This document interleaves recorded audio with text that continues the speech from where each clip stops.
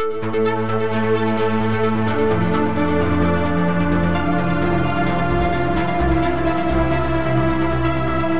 and welcome to the Sensibly Speaking podcast. This is Chris Shelton, the critical thinker at large, coming at you for another yet. I know it is unbelievable. It is hard to even conceive of. But I am coming at you for another hour of podcasting power here on iTunes, Stitcher, Google Play, and with video here on YouTube. Okay, guys. So I think this is an episode that people have been waiting a long time for, and one I have certainly been waiting a long time to do. And I realized recently that I could actually do this as a podcast. It was probably most appropriate in this format to do it in a podcast format because, in some recent Q&As, I've been reading a little bit more from the scriptures of Scientology.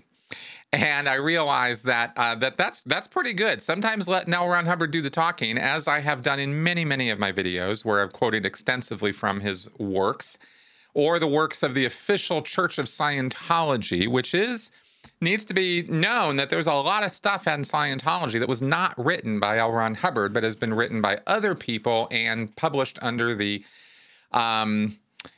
I don't know what the word is, the fancy word. But anyway, under the seal or authorization of the Church of Scientology International. And there are various units within the upper levels of Scientology that can issue various types of written orders and directives and guidelines. And so these issues that we're going to go over today having to do with the RPF, the Rehabilitation Project Force.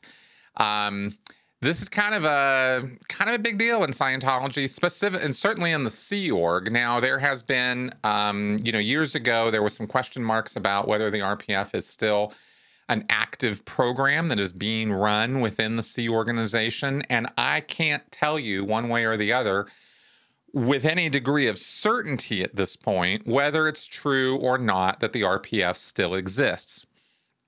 However, if we go to first principles about destructive cults and about the Sea Org specifically, then I think we see pretty quickly, and I was a Sea Org member for 17 years, which is the highest level of Scientology. It's the most committed, most dedicated, most, gung-ho, fanatical people about the subject of Scientology. So if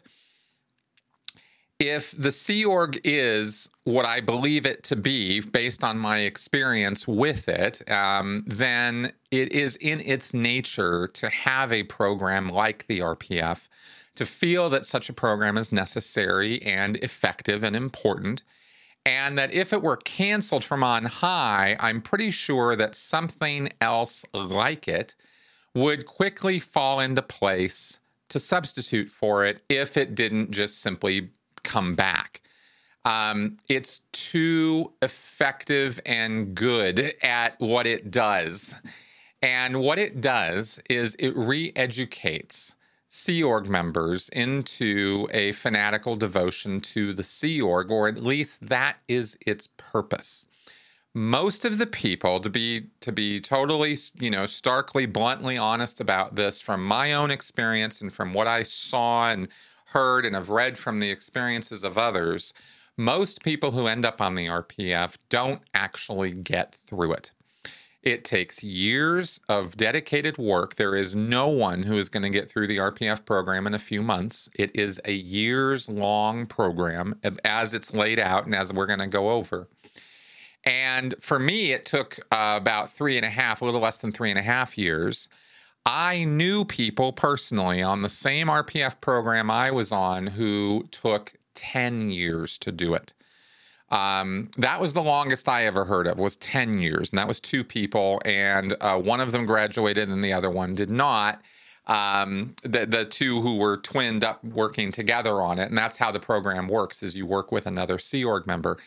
We'll get into all the specifics of this. I have done a few podcasts in the past talking about the specifics of the RPF, some of the outrageous stories and nonsense that goes on there. I did some work with Aaron Smith-Levin who did not do the RPF, but we talked about it since we were both fellow ex-Sea Org members, and with Nora Crest, who I've had on my podcast a few times. And she was hilarious, had some very, very good, funny, interesting, tragic stories about the RPF, and she was on it. She got through that program as I did. And anyway, there's just so many things to be said about it, and I'm going to walk you through it here. So I guess we should just kind of get right to it rather than me trying to continue to summarize what it is. Except let me contextualize it with this, and then we'll get into what Sea Org members are told when they read about the RPF and how it's supposed to be done. I have the entire series of issues. There's more than one. It's a whole series of issues that break down all the different aspects, rules, guidelines, and even the technical actions that occur on the RPF. A really nice summary statement of it is the Rehabilitation Project Force is a group of people who are Sea Org members only. Non-Sea Org members do not do the RPF. There are non-Sea Org members who are put through some physical hell and are made to do physical punishments and degrading actions and stuff like that as part of punishments or atonement or quote unquote making up the damage for some, imagined or real wrong that they have committed. But the RPF is its own thing, and it only exists at the level of the Sea Organization. And I've clarified this many times, but let me also add that we are not talking about the whole. And the whole, H-O-L-E, the whole, was David Miscavige's invention. And that was not even a programmed list of actions that people were expected to do. It was just pure torture. And that was set up at the Gold Base in San Jacinto, California. And that was featured in the Going Clear documentary. Leah and Mike have talked about it. Mike Rinder was in the hole, and he spoke from his own personal experience, as have other survivors. That's what half of the Going Clear documentary was about. And it was quite well covered, but that's not the RPF. The RPF is a segregated, structured program that exists within the world of the Sea Organization for people who have screwed up and have majorly violated the morals and rules of the Sea Org and are going to be punished for it. And this is under the Orwellian guise of rehabilitation. And it's pretty screwed up. In fact, the RPF as a whole is the single most concentrated, worst part of Scientology as a body or institution. The whole was actually worse, but that was a temporary affair. And as far as we know, I don't even know if the whole is still around as such. We know it doesn't still exist in the double-wide trailers with the prison and then the bars on the windows and stuff. I mean, there's been drone footage, and people have been keeping an eye up on San Jacinto. And also, Miscavige isn't even on that base a whole lot anymore, according to all the reports we're hearing coming out of the church. So we believe that we, meaning the other critics and community members in the ex-Scientology world that I've been in touch with, I think it's generally believed that the whole was sort of broken up after Miscavige, after the public exposure of what Miscavige was doing, and in order to give himself some degree of separation from it and get away from all that and free himself from any liability connected with it, I think he shut it down. And I don't know what's being done with those people now. Probably something similar. But again, I can't really talk intelligently about that, but I can talk intelligently about the RPF. So let's go ahead and get into it. I thought that first, a little history, okay? The RPF goes back to 1974. That's when it started in the Sea Org, back when they were still out on boats, out sailing around in the Mediterranean and off the coast of Europe, and then I think 77, they came over to America and settled in Clearwater and stopped being an ocean-based activity. But Up until then, they were out on the water, and the RPF was on the boats, and it was a deck work kind of program where somebody was sort of plucked off of their post, put onto this deck's work where they were working on hard physical labor and auditing rehabilitation actions in order to get themselves cleaned up, fixed up, decompress a bit from their post or their job, and then get on with it. And what I heard from people who were there at the time is that this was a weeks or months long activity, not years. It was not the same program it is now. In fact, a lot of the auditing actions, the Scientology counseling actions that are done on the RPF didn't even exist back in 1974. They were developed later. The original action of the RPF dealt with diving into what was wrong with the person and fixing them using Scientology.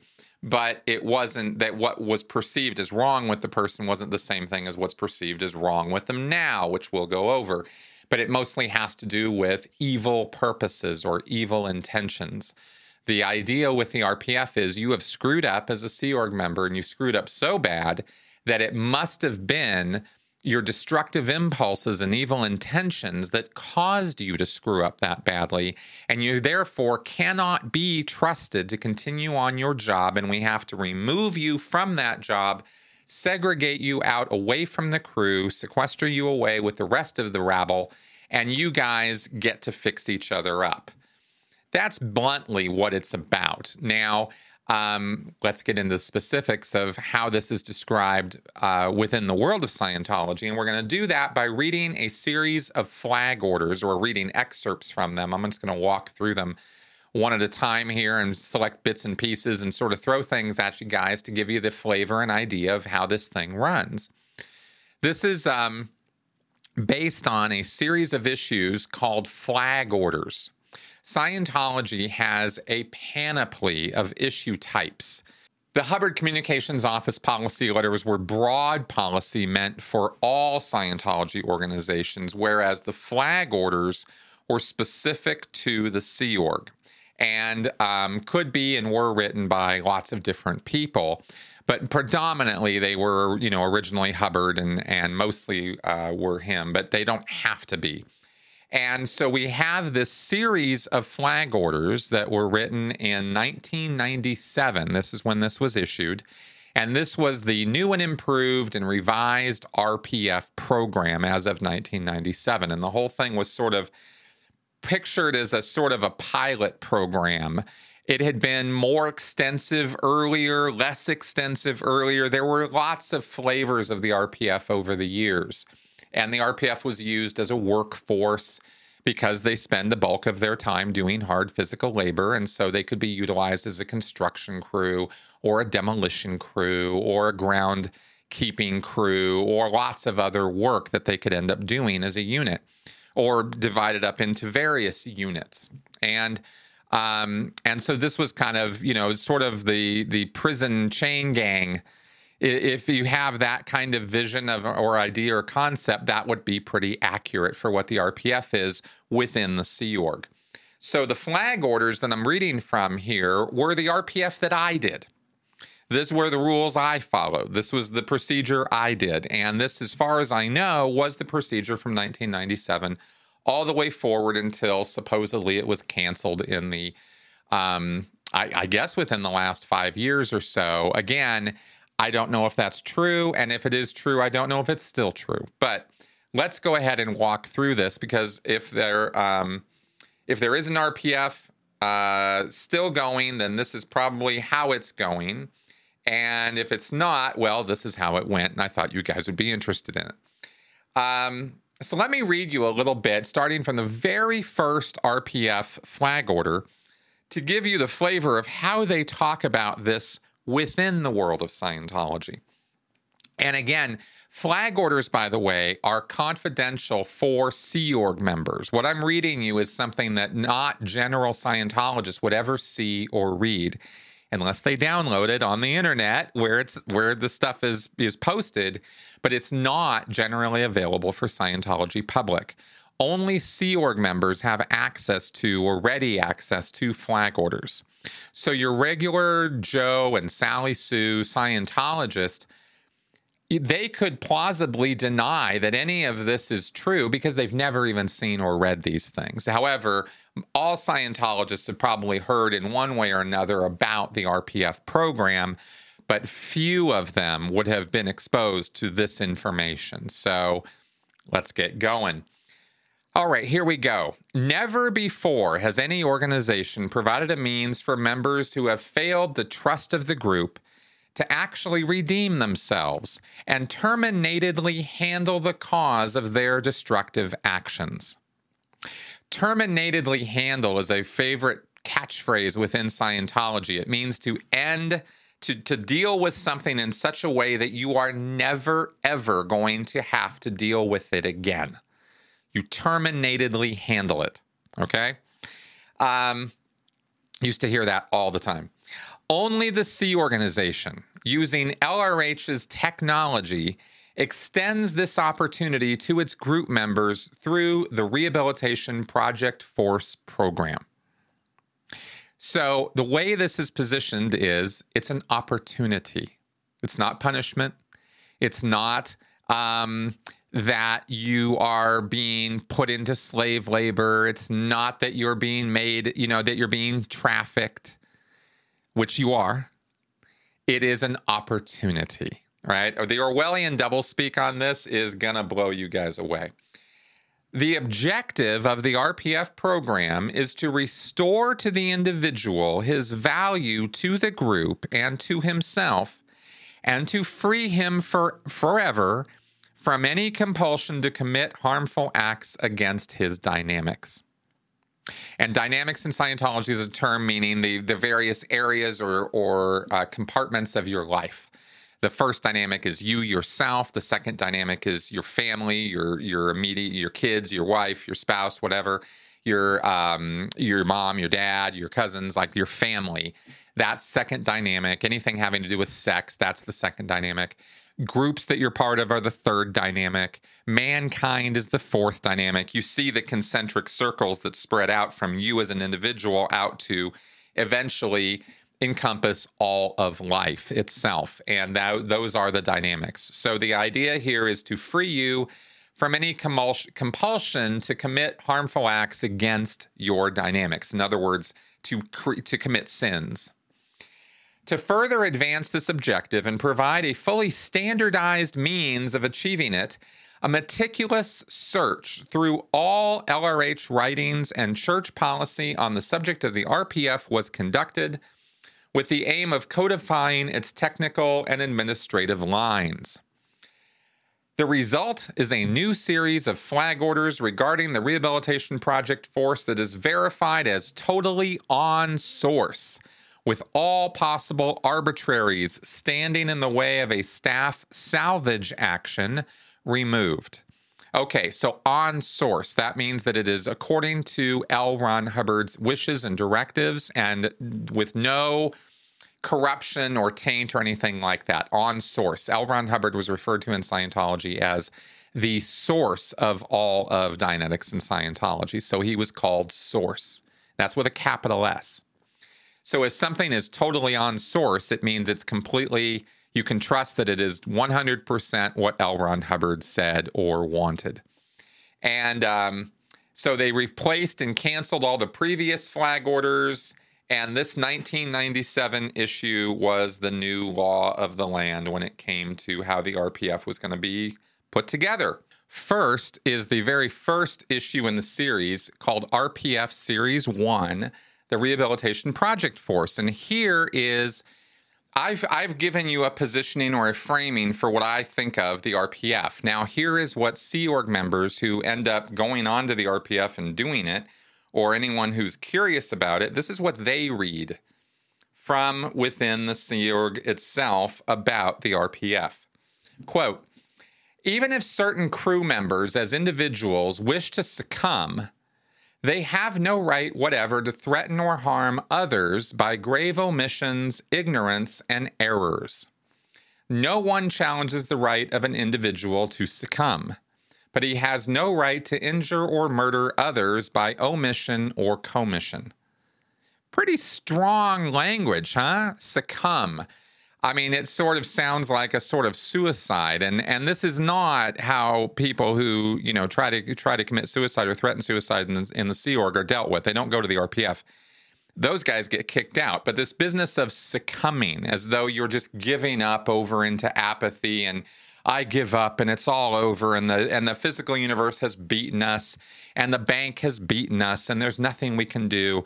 I mean, this is this sort of like, melodramatic sort of attitude you get reading this. And they have no right to harm others. The RPF is an actual fact, continuing to read here. The RPF is an actual fact, a system of recruiting by taking people off the lines who are blocking things and then not letting them back on lines until they are a valuable operating staff member.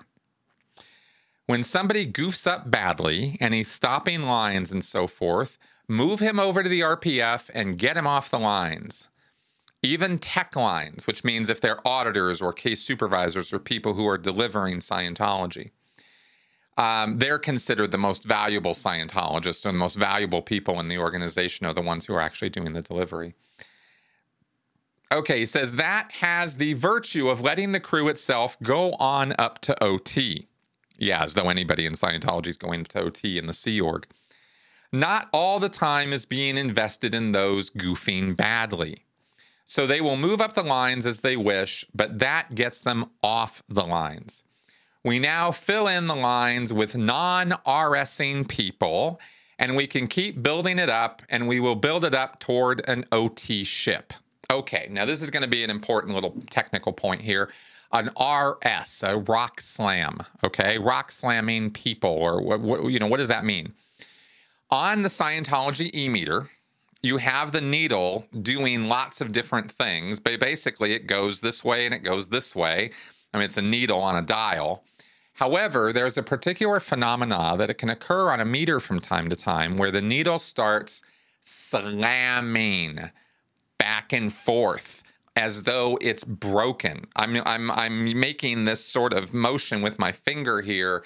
It is wild. It literally looks like the meter's broken. And that's because when an RS occurs, as according to all the research I have been doing on this, and it's been pretty extensive, a rock slam is a broken meter. It means there's an electrical short in the meter of some kind. Now, dust can get into the mechanism of the meter and cause a rock slam, and then you can move some of the dials around and the dust gets freed up, and then the needle stops doing that. And so there can be other mechanical contrivances that can occur inside an e-meter to cause a rock slam. I can't find any valid evidence. I've never been able to find any valid evidence that a rock slam is a real mental phenomena or a registration of mental phenomena.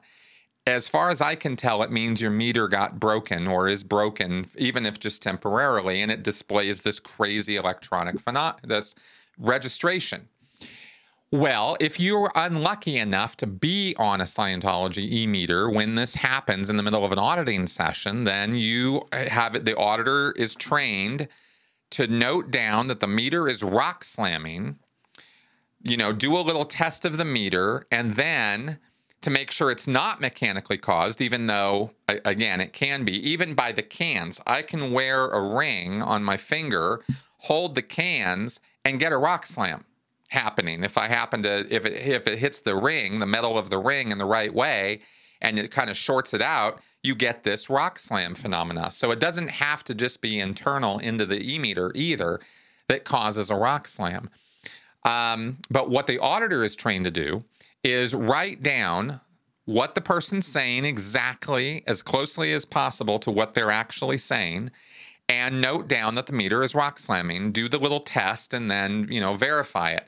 And if somebody is rock slamming, what that is supposed to indicate is that in their mind, you have hit on a subject or area where there is evil. There are evil intentions or destructive impulses in their spiritual aspect that, towards this subject or area that that person's talking about. And it doesn't really matter what the subject is. A person could be sitting there talking about apples and how much they love apples, and bang, bang, bang. Whoa, okay, I guess there's some evil intention about apples. Or something to do with fruit or something like that, right? But more likely, they're going to be talking about some person or something or whatever. Because very rarely does anybody who's on an e-meter talk about apples. Okay, so if this RS turns on, if this rock slam happens in an auditing session and you're in the Sea Org, well, depending on what the subject of the rock slam is, you could end up on the RPF just like that. Because if the subject that you're talking about is, say, L. Ron Hubbard, David Miscavige, Scientology, Scientology executives, Scientology organizations, Dianetics, Mary Sue Hubbard, right? Principles of Scientology, principal leaders or figures or executives of Scientology, right? If you're talking about this kind of stuff and the meter starts rock slamming, then the assumption is that you got something deep inside you, some destructive impulse towards Scientology or its leadership. And that means you have to immediately be removed off the lines because that's what's called a List 1 rock slam. List 1 is an actual list of subjects. It has L. Ron Hubbard's name on it, Mary Sue's name on it, Scientology organizations, all those things I just listed out, and a whole lot more. There are on this List 1. Hubbard wrote it back in the 60s. And they then adopted it to this RPF program where they said if you have a rock slam on any item connected with that List 1, then you are labeled a List 1 rock slammer and you go to the RPF to deal with that. And it doesn't matter how good or bad you're doing at your job. You're out of there because you're a List 1 rock slammer, okay? And this is why I was so keenly interested in whether this rock slam was a real thing or not in my research on the meter. And again, I'm telling you as best I can determine as I sit here right now after talking to a lot of people, doing a lot of surveys, looking into this, of the ex-Scientology community, Sea Org members, non-Sea Org members, etc. As near as I can tell, the rock slam is a completely fake reaction that has nothing to do with what's going on in the person's head. So imagine the tragedy of being sent to this work stress human trafficking program because the meter happened to break when you happen to be on it. I mean, that's how bad this can get. And that is how bad Scientology and the Sea Org is. Okay, so getting back to the issue here, now that I've explained rock slams to you, it's a fairly technical thing, and I hope that came across well. It says in the issue, we now fill in the lines with non-RSing people. Okay, so people who are not rock slamming, because they assume if you're rock slamming, you're the bad guy. There's not even a question about this within the Sea Org, by the way. It's immediate and actually treated rather urgently if a rock slam comes up, again, on the List 1 subjects. If your rock slam comes up on your Aunt Mamie or on dogs or something like that, no one's going to really care too much. But if it's on the subject of Scientology or List 1, well, that's not good news. So you can see the attitude here is, okay, you're destructive. You're a bad person. We don't trust you. You have evil, destructive impulses deep within you that maybe you don't even consciously are not even aware of, but they manifest and you do bad things. You destroy things. You mess up projects. You make mistakes. You screw up all the time. Well, this is the reason why, is because of your destructive impulses. And so you're going to get separated off to the RPF, and we're going to fix that. And it continues to say that's how it was figured out with that combination so the scene could be changed, and it worked. There were actual products coming out after that. You sometimes don't get this done because you don't have anybody standing by to feed in. So you also have to get some recruits in to make this operate, right? Because you're literally removing people out of production areas. So you better have new people coming in to feed into that. Now, here's what they say about the history of the RPF. History. The Rehabilitation Project Force came into being on 7 January 1974. Prior to the creation of the RPF, it was found on board flag And Flag was the name of the main ship that L. Ron Hubbard was on when he had his little flotilla of ships. It was called Flag, or the flagship. And that's why flag orders are called flag orders, because they're orders from Flag, the head of the flotilla, right? This is all naval terminology. Prior to the creation of the RPF, it was found on board Flag that a number of PTSs were offloaded, but the RSers who made them so were ignored. And the ship went into treason, a condition of treason. The whole ship was considered an enemy and not with the program because of these few people who were RSing. And so these other people who were good workers were, subject to or somehow, adversely affected by these RSers who were running around secretly destroying everything. And so they got rid of the PTS folks, but the RSers stayed and everything went to hell. All efforts, spectacular on international lines by statistics, all efforts to improve the scene produced little or nothing internally. The reason no improvement could be made was due to unhandled RSs, many of whom were severely destructive, and RSers dominant in tech and qual who canceled out any effort to improve things. Okay, so tech is the technical division, qual is the qualifications division. These are the areas where Scientology is delivered to the public or to the staff. So if you have people who are quote-unquote RSers in that area, they are destroying the crew or the public through their errors and bad actions and destructive impulses. They're right there messing up the works, throwing the monkeys into the wrenches and all that. So it says, and this is written as though this is L. Ron Hubbard, okay? My conclusion, quote here, my conclusion was that unless the worst RSers were segregated from the crew, there would be no improvement. Hence the RPF. As tech was dominated by RSers, no tech help could be expected under that organization. You see, they just write them off. Oh, you're here 24/7 working your ass off for the Sea Org. You've dedicated the next billion years of your eternity to it, but you have an RS? Pfft, get the hell out of here, right? Oh, in fact, Hubbard then goes on to say, your attention is invited to the psychosis bulletin, which gives the behavior of an RSer. You should study this and believe it as it is true. So Hubbard's flat out saying, if an RS shows up during one of your auditing sessions, you are psychotic. So the general plan was to segregate RSers, clean up tech and qual and the ship, and push the producers into OT state and let the destroyers save themselves if they could. Short of that, no hope could be seen. To the RPF are assigned RSers, low OCA non-producers, or repeated stat crashers and overt product makers. Okay, so you're getting a whole lesson here in Scientology terminology. This is the deep Sea Org, unedited, this is exactly how Sea Org members talk, right? Scientologists talk.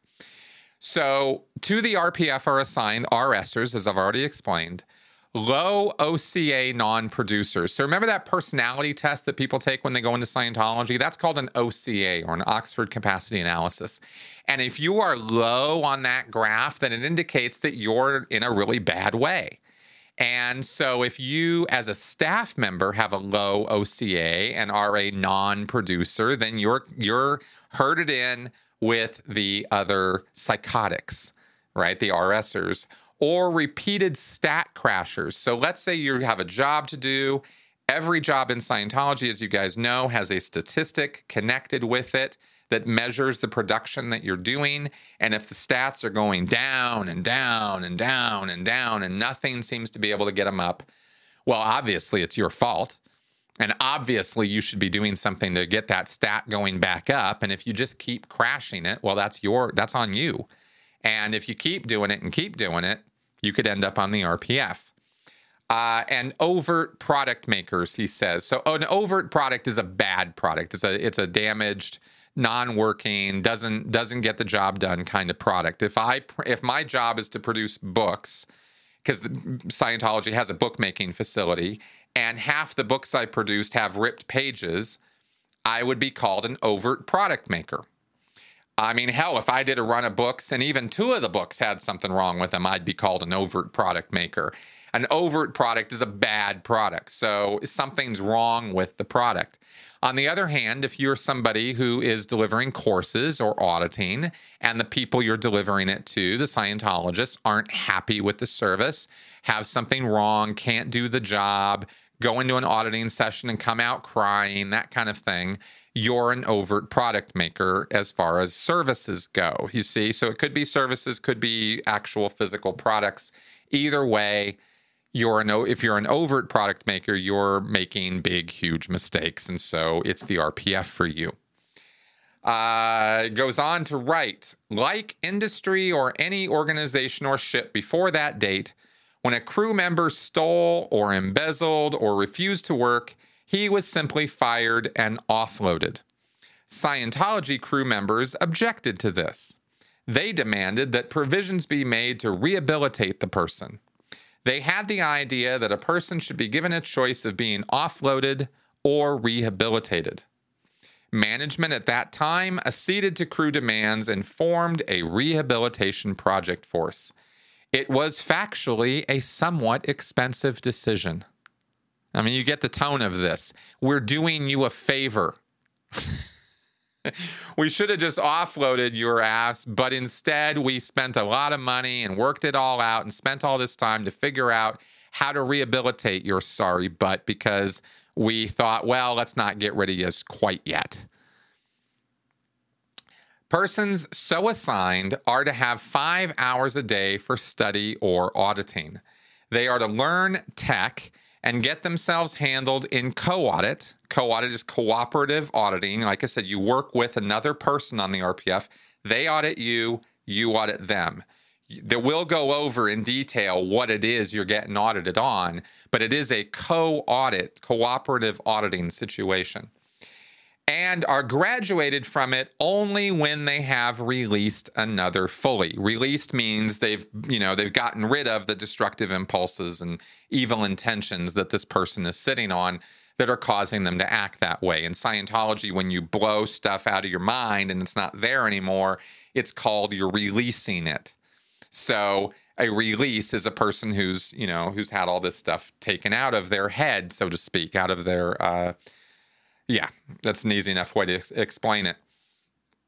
Okay, so they are to learn tech and get themselves handled in co-audit and are graduated from it only when they have released another fully, been of material help to the unit, and are themselves fully cleaned up.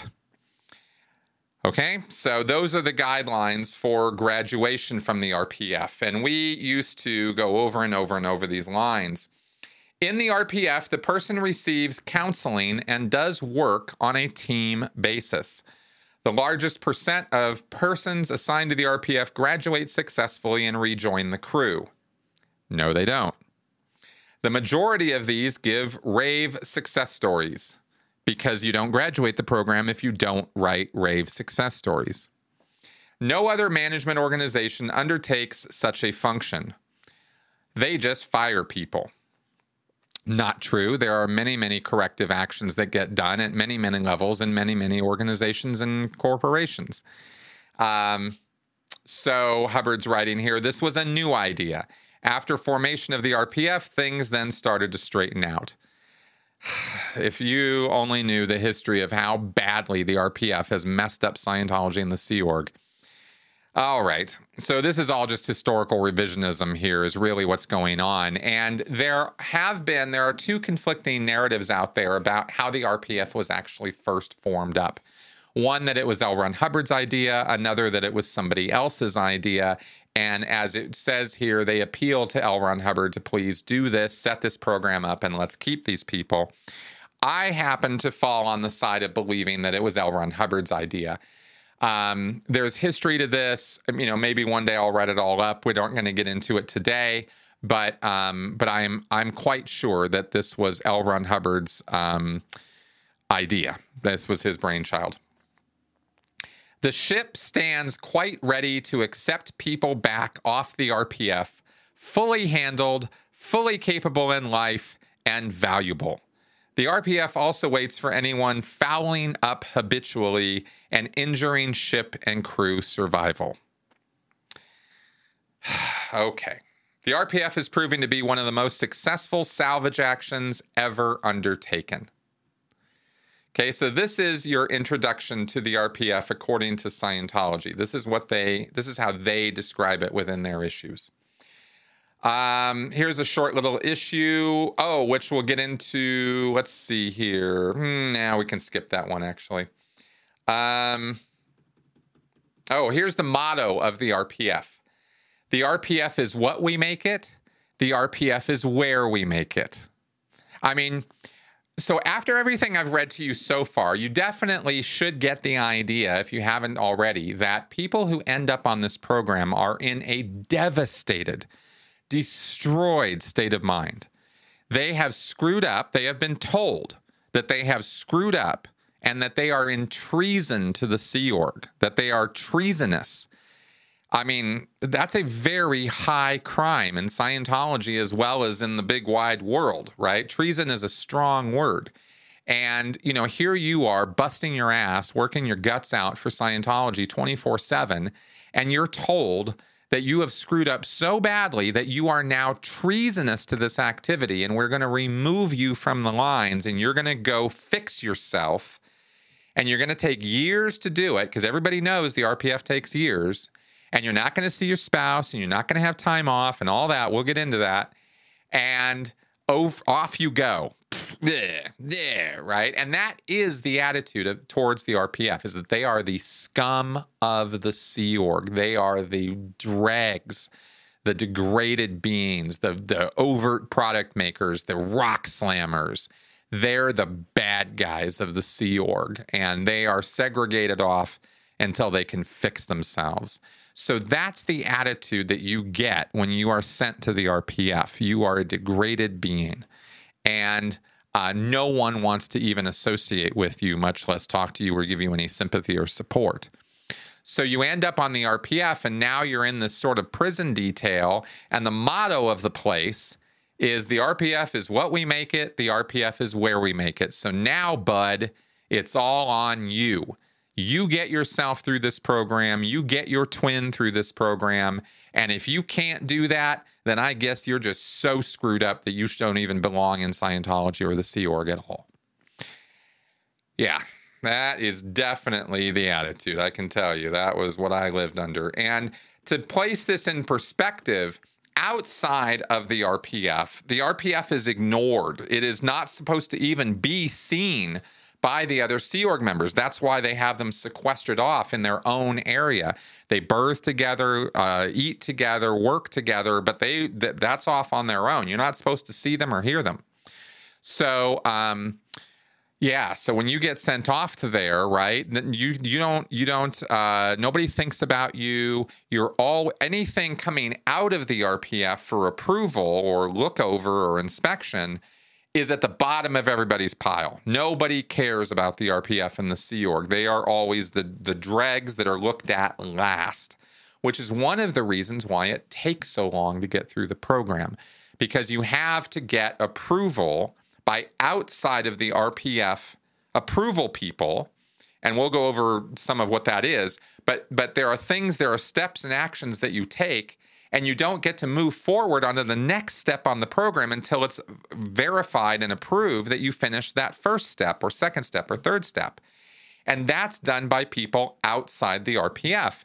So it could take a month or 2 or 3 or 4 for somebody to even bother to look at your submission, approve it or reject it, send it back. And if it's rejected, you got to fix it and send it back to that person, and it could be another 1 or 2 or 3 or 4 or 5 months before they look at it again. And you're just cooling your jets on the RPF, working your ass off, trying to get your twin through. And there have been times where both twins have been stuck unable to move forward on the program because their stuff is outside being looked at, and they can't continue to do the program. So all they're doing is working and studying nonsense stuff because they can't move forward on their program. Okay, so the I'm just trying to get across the attitude towards the RPF. It's not like people outside the RPF are eager beavers to get the RPF through their programs. They're mostly ignored and not thought about at all. Okay, let's see here. Heading on down the list of issues here. Oh, yes, the test. The test of a Project Force person. This is another L. Ron Hubbard beauty. The test of a Project Force person is, can he or she make somebody better? Not get better, but make somebody else better. Interesting, huh? So it's not about you. When you're on the RPF, the entire attitude is very much, it's not about you. It's about you getting your twin better. Like if you're on the RPF worried about how fucked up you are, worried about how badly you screwed up, worried about what's happening to you, worried about, your situation, you're going to get slapped around because nobody wants to hear it. And by slapped around, I mean, you're going to get, yeah, there's some physical stuff, but I mean, I don't mean that in a literal sense. I mean that they're going to tell you to get your attitude straight, that you got the wrong attitude. You are there to make somebody else better, specifically your twin. Your attention is not to be on you, but notice the double bind. You go there thinking you are the most degraded being, the most horrible person, the most, down. I mean, you are in the gutter of the Sea Org. How could you not have all your attention on how screwed up you are? But no, it's about making somebody else better. So you better get yourself out of your head and get to work. Okay? Okay, the RPF scene. This is actually dated from 1977. It was taken from an original flag order from 1976 and an LRH advice letter of February 1977. So this is an old issue that was just reissued. And it says the RPF is not supposed to be a soft berth, featherbed scene with lots of sleep, no work, and so forth. The RPF is to get completions. Each RPF member should have overall production targets and be individually targeted for completion. The RPF must be operated so that it will achieve its title, but that it is neither soft nor agreeable. Now, all of the abuses, all of the 4 high bunk beds and the lack of sleep that can sometimes go on for days, the amount of work that gets done, the broken bones, the battered bodies, the disheveled, everything about the RPF and the physical, mental, psychological abuses that it exerts on its members is justified by what I just read you. This was preached at me more times than I can possibly tell you in the 3 years that I was on the RPF. It is not a soft berth feather bed scene. It's achieve its title, but it is neither soft nor agreeable. In other words, it's supposed to be hard and disagreeable. You're supposed to hate it. So the environment is not one that is conducive to rehabilitation. It is conducive to punishment drive treatment because it's not supposed to be soft or agreeable. You see where I'm going with all that, of course. So, of course, when you get on the RPF and every step of the program that you do on the RPF, you have targets and demands and let's go, go, go. And it's, all the time, move, get completions, get through. But how are you supposed to get completed when the people who you need approval from to get through the steps of the program won't look at your submissions for months, weeks, and months on end? As a routine action, I'm not talking about 1 or 2 times that happened. It happened all the time. And yet you're demanded to get through the program, you see. So again, this is just full of these contradictions and sort of double binds and these, you're stuck between the devil and the deep blue sea, right? The issues say what they say, but the physical manifestation of it is like the worst possible interpretation of all of this. Okay, RPF work. This is this is RPF Series 7 that I'm reading to you from now, RPF work. The RPF works segregated, one job, one place, one time, and berths in one area. No one on the RPF may be used for any post or mission. Okay, now remember, this is in the Sea Org. So the Sea Org has jobs or posts, and it sends people out on projects, which are called missions. And you can go out on a Sea Org mission. I went on many of them, but not when you're on the RPF. You're untouchable when you're on the RPF. All you're doing is the RPF program. The work that is done by the RPF, yeah, they do estates work, okay? The physical work that gets done on the RPF is done in the estates branch, and that's basically the groundskeeping, engineering, the physical maintenance crews, the people who take care of the buildings and the grounds and all of that. That's its own division. Every Sea Org base has an estates division. And those are non-RPFers who are working in there. Those are actual, full-blown Sea Org members, engineers, galley, groundskeeping, people who do renovations work, etc. All of that is estates. And the RPF are assigned estates-type work under these people, right? They might work in the mill, or they might work on the grounds, or they might be repaving the tar on the roof. And the RPF is going to do it because the estates guys are usually undermanned and also sometimes don't even know what the hell they're doing, right? And the RPF has to figure it out. So all RPF work is broken down into project targets. The daily work that you do on the RPF is done by a checklist of, okay, well, first off, I should say the RPF is it can be a big group. When I was on it, it was like 100 plus people when I first got there. So they were divided up into units. There would be a unit in charge, and there would be about 5 or 6 people, sometimes up to 10 people under that in charge. And each unit, the RPF, there's an RPF in charge, a Sea Org member, not an RPFer, but a Sea Org member who's in charge of this whole outfit. And he is the one who coordinates with the estates guys as to what work they need done that day.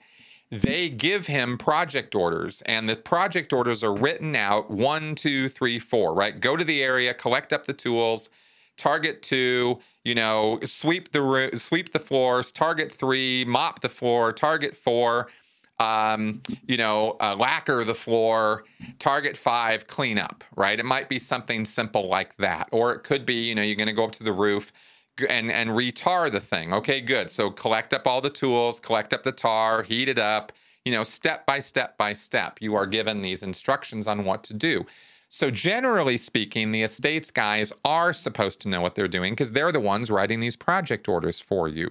But as you do this kind of work over and over again as an RPFer, when you're out there doing your hard physical labor day by day by day, and this is a 7-day-a-week operation, you start learning the drill yourself and you start figuring out how to do all this stuff. And the project orders you still have to follow them, but you kind of get the idea of what it is that you're doing. Especially with the repetitive kind of work. The commanding officer of the estates, let me read from the scriptures here some more.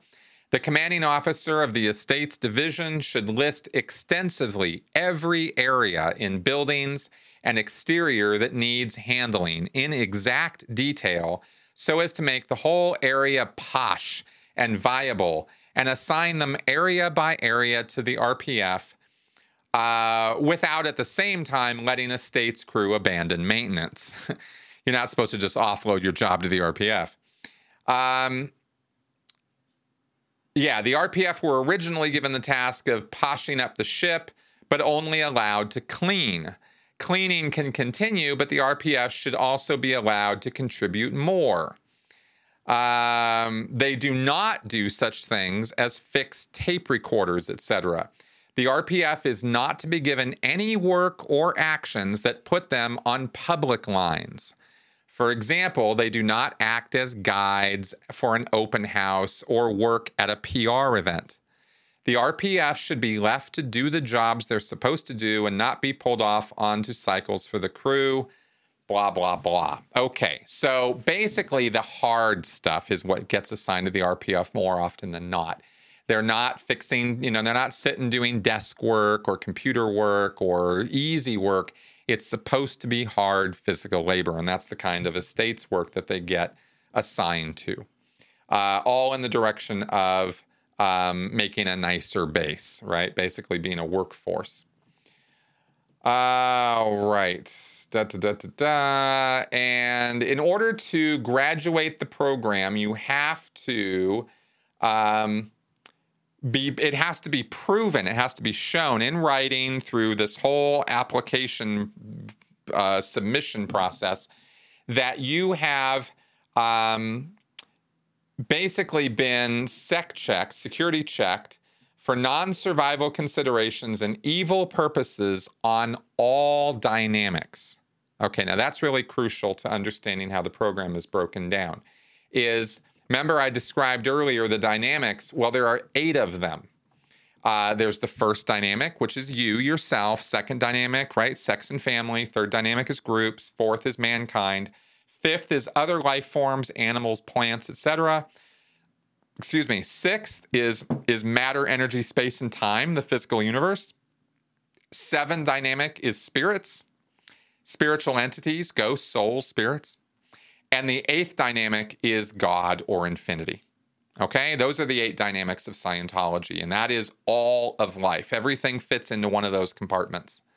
So you're going to get security checked on every one of those dynamics. Individually and specifically, you're going to be asked a lot of sharp and pointed and burning questions about your sins or moral transgressions against yourself, against your family, your spouse, the sex itself, your job or groups you've been part of, against mankind. You're going to get security checked with questions that ask what you have been doing or what moral transgressions you've committed against mankind, against life forms, against plants, animals, pets, against stuff you've owned, stuff other people have owned. Have you stolen stuff? Have you destroyed stuff on purpose, right? Things like that. Lots and lots of questions.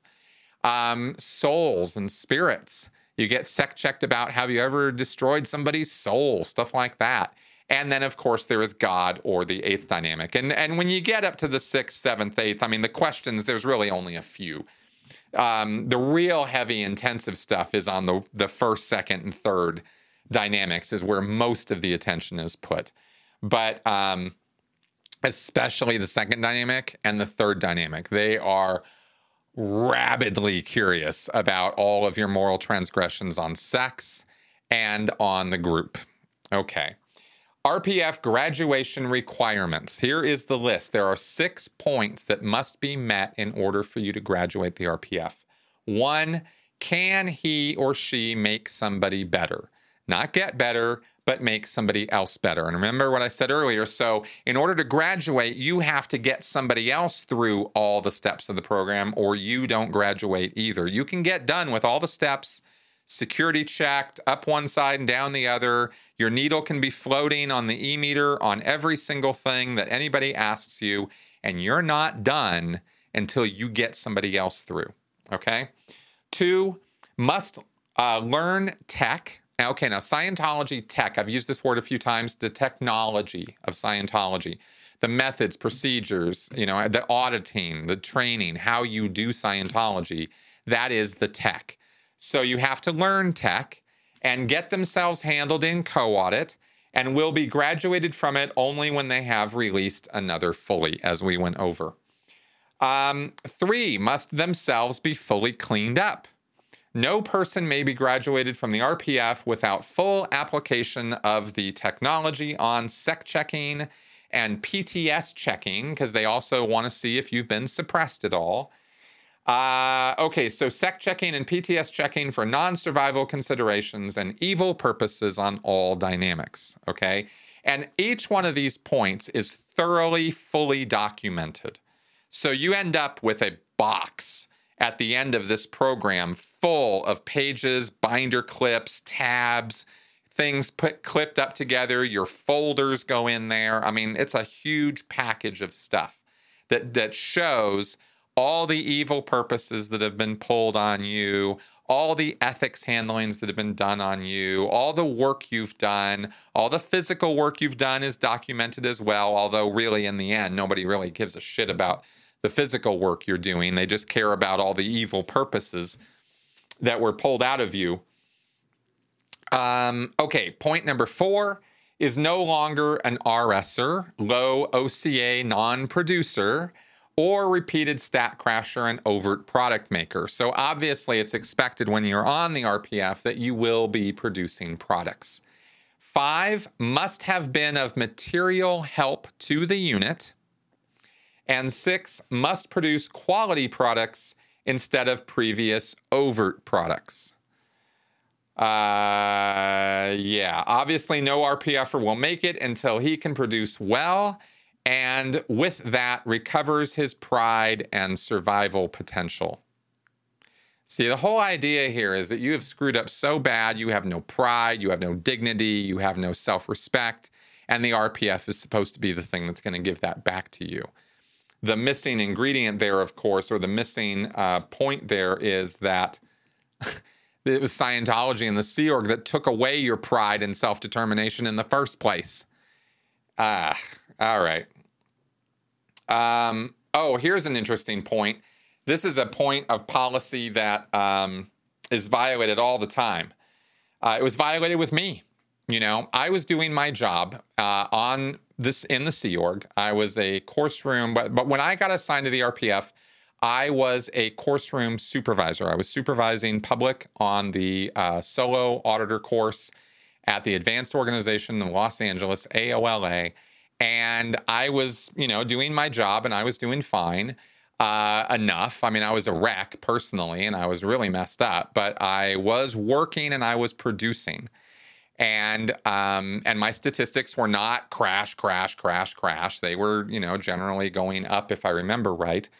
And yet I involved myself in some phone sex activities with another non-Sea Org member, somebody who had been in the Sea Org but now was a staff member.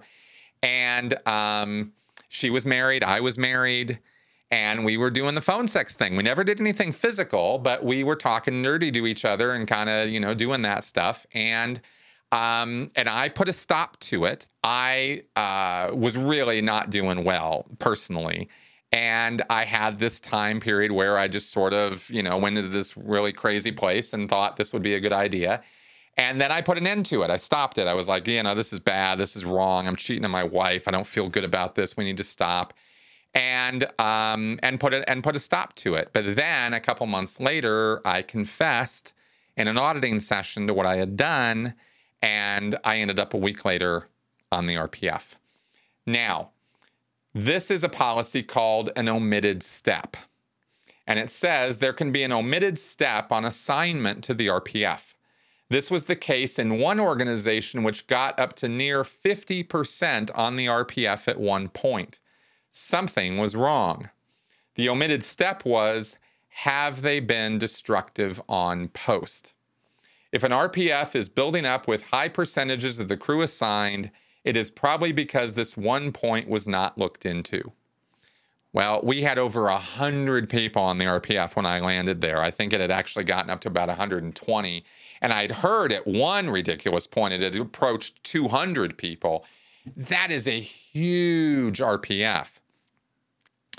And, was I destructive on post? No, I was not.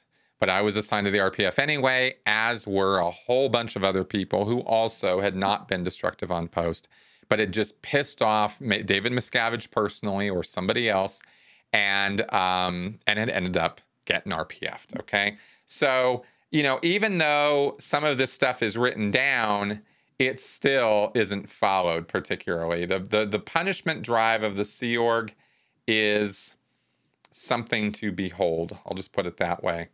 Let me give you guys a little bit more information about how L. Ron Hubbard talked about List 1 rock slammers. he really had a thing about this. You know, if the meter started RSing when you were on it, and it had anything to do, you had anything to do with Hubbard or Scientology or anything, then, like I said, you're in a List 1 RSer. Hubbard called for what he called a re-education step for the List 1 RSers particularly. See, I went to the RPF. I was not a List 1 RSer. I never had any RSs as far as I know, because there's this whole special handling you have to do if you have an RS. And I never got any of that handling. So if you are a List 1 RSer, well, here's what L. Ron Hubbard said. This was taken from an LRH advice of 23 February 1978, where LRH is commenting on the posting of a List 1 rock slammer to an executive post. And here's what L. Ron Hubbard wrote.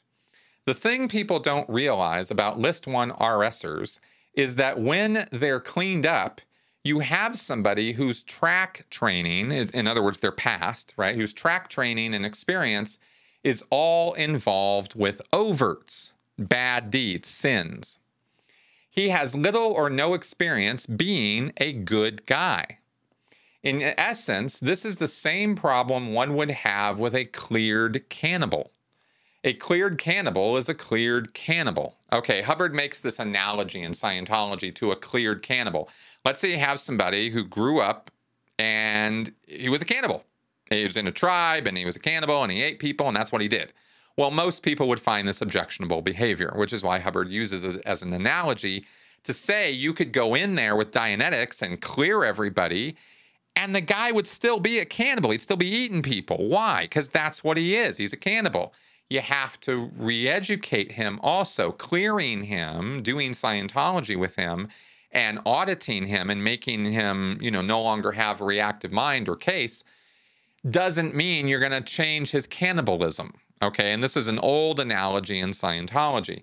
So here he's using that analogy to say you have this guy who has been this evil, overt product producing bad guy. Well, you clean up the RSs, you clean up the evil intentions. He doesn't have any experience being a good guy. He doesn't know what that means. In this particular case, Hubbard goes on to say, in this particular case, I have no doubt that his List 1 rock slams are cleared up, but his education, which is to say, experienced background for billions of years, contains only chopping people up. He simply doesn't know how to talk to a person without invalidating him, as that's the only way he knows how to talk to anybody.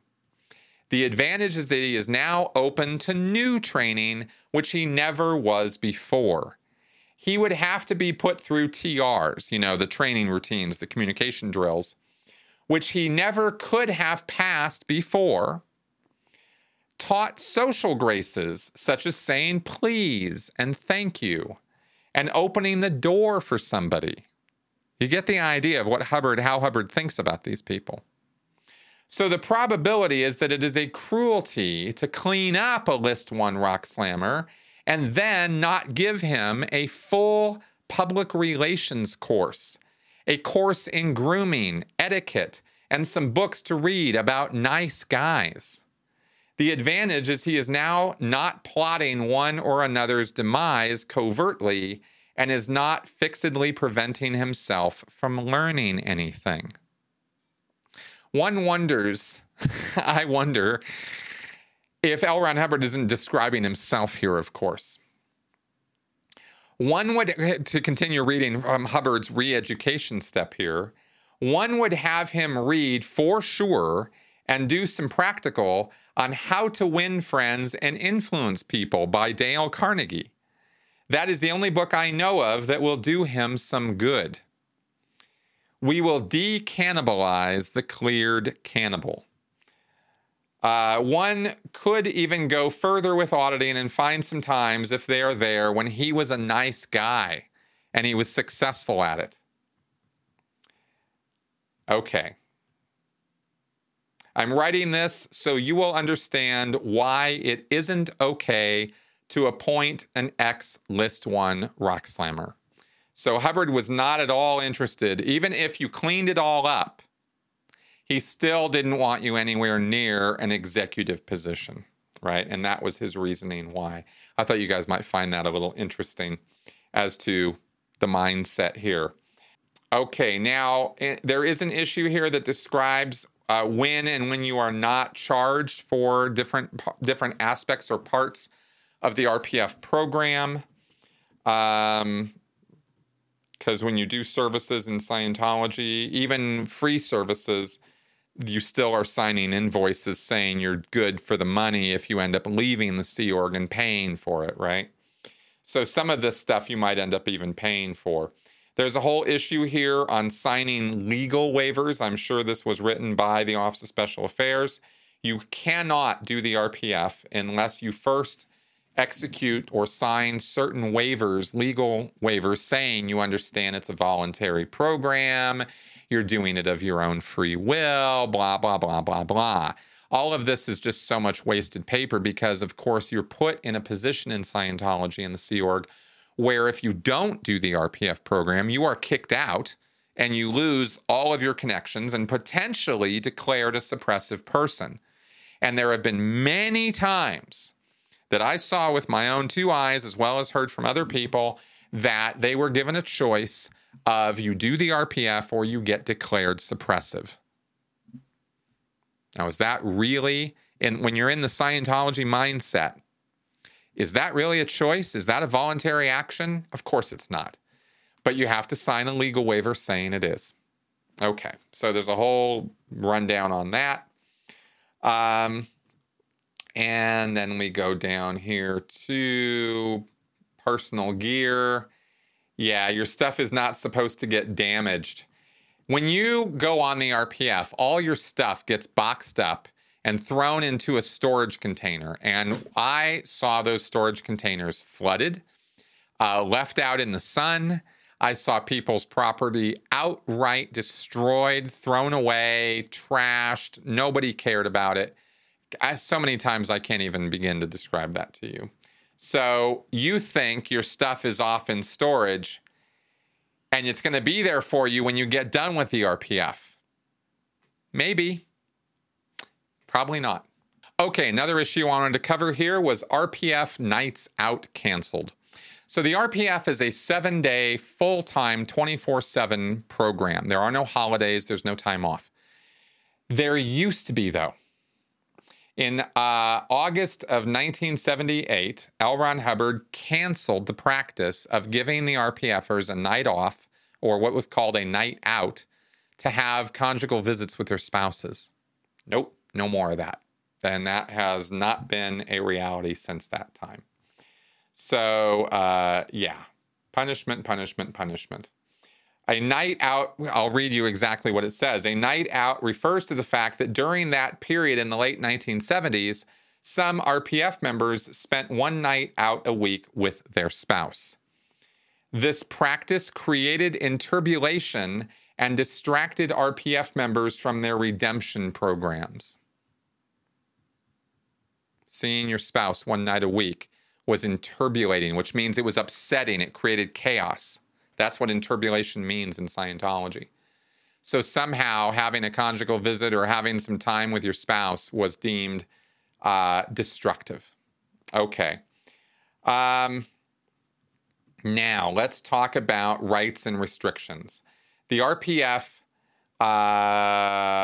rights and restrictions, RPF Series 23. Oh man, this was like our little Bible because we would study and study and study this thing. Because we didn't have a whole lot of rights.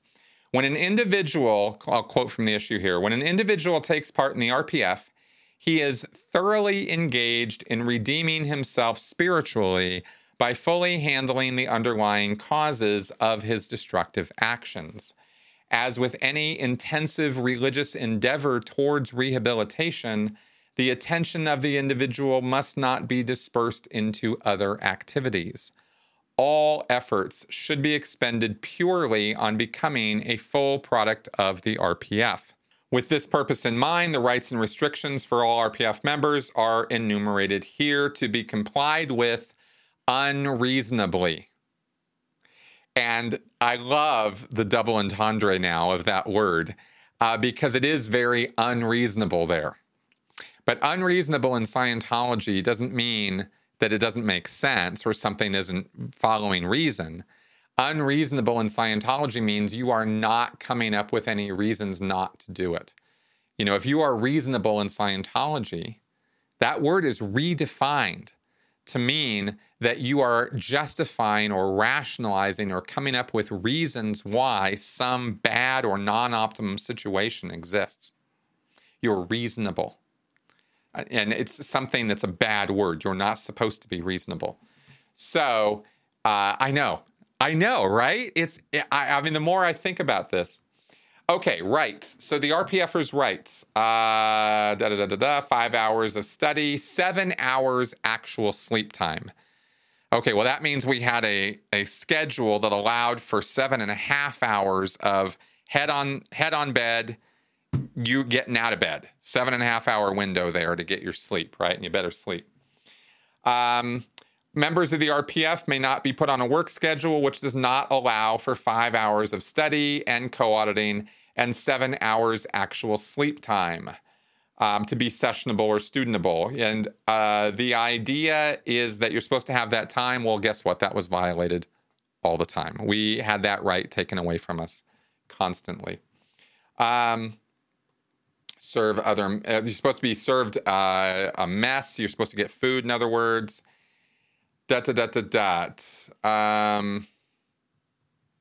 Okay, restrictions. Here we go.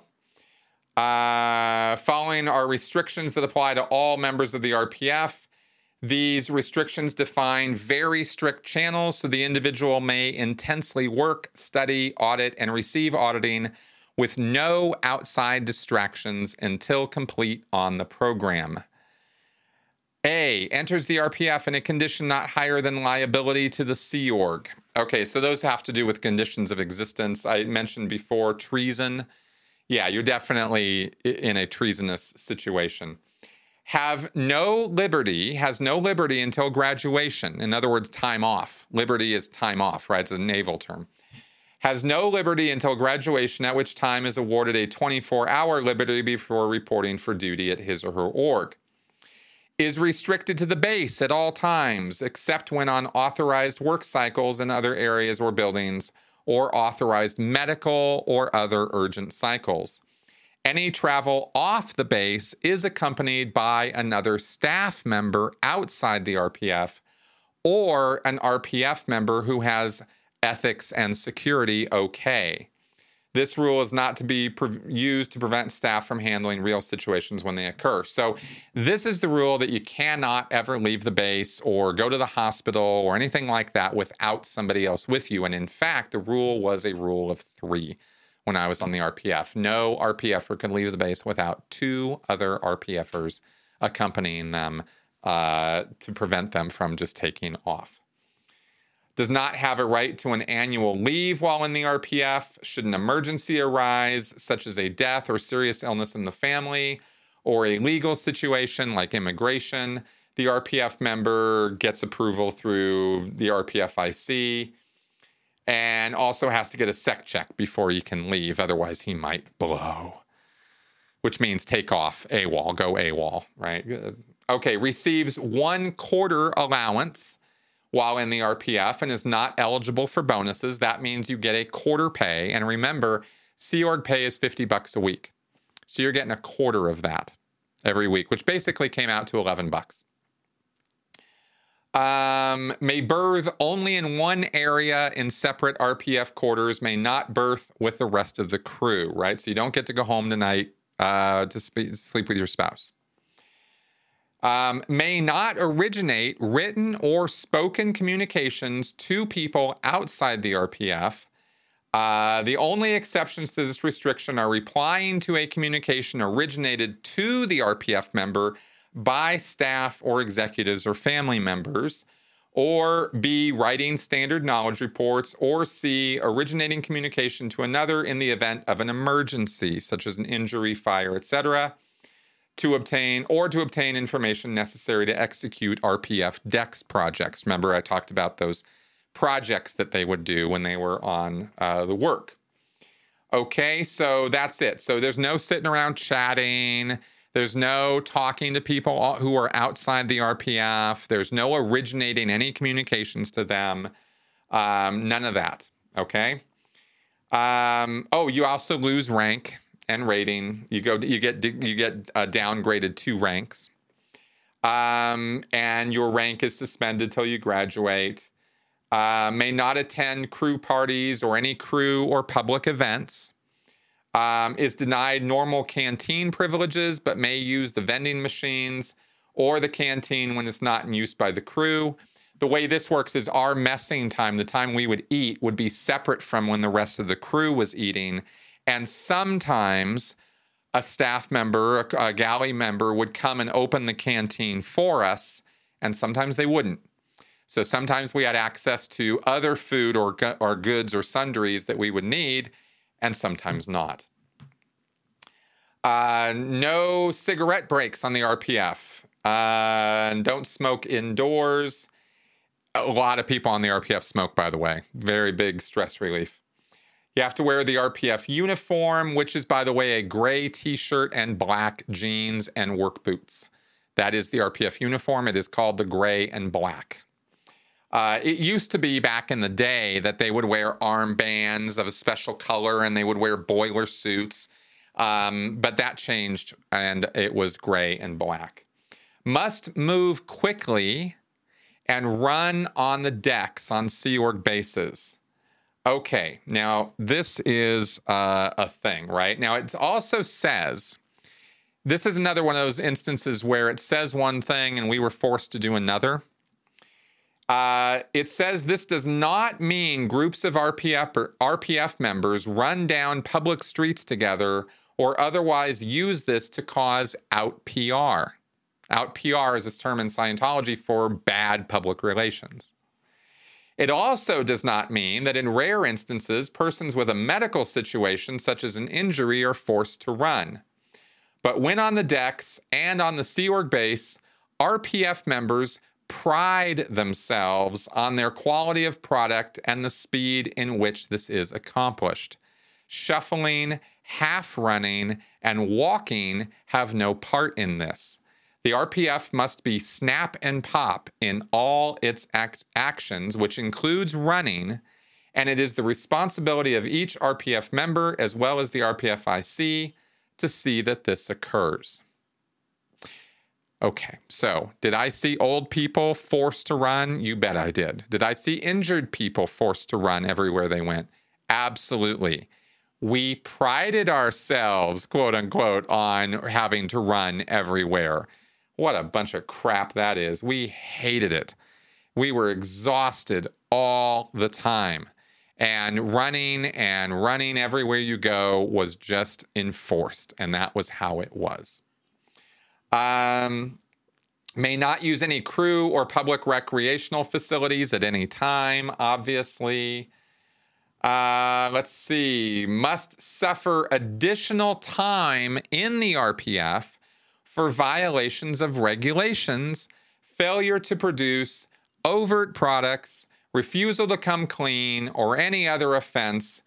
Okay, so you can get in trouble here. I'm going to skip some of the technical jargon, but you can get in trouble while you're on the RPF and literally be assigned additional time to spend on the program even after you graduate by finishing all the requirements. And I saw that happen, I think, once or twice. That I saw a guy who had, I know for sure once there was a guy who had to do an additional month on the RPF. Must do his own laundry. Actually, we had a unit in the RPF which was doing the laundry of the RPF. That's where most of the older people were put. Because it was recognized, even though the older people had to run everywhere, you know, they could only run so much a day compared to us young whippersnappers. And so they were generally put on easier type of physical labor. Not that they never had to do the hard work, because they often did. But the older people, and I mean by the people, I'm talking about people in their 70s, 60s, right? That group of people. I never saw anybody on the RPF who was in their 80s. But I did know people on the RPF who were in their 60s and 70s. And so, yeah, they got assigned lighter work. Let's see, may not consume any alcohol or drugs except for medicine, may not have with him in the RPF any radios, TV, taped music, musical instruments, magazines, novels, games, cameras, or any entertainment or luxury items in order to prevent any distractions from the intense study and work program. This includes such a thing as getting a muffin in the canteen, or when I first ended up on the RPF for the first year I was there, no soda, no Coke. That's a luxury item. According to this rule, that's how that was enforced. After about a year, the RPFIC laid off and we were able to get Cokes.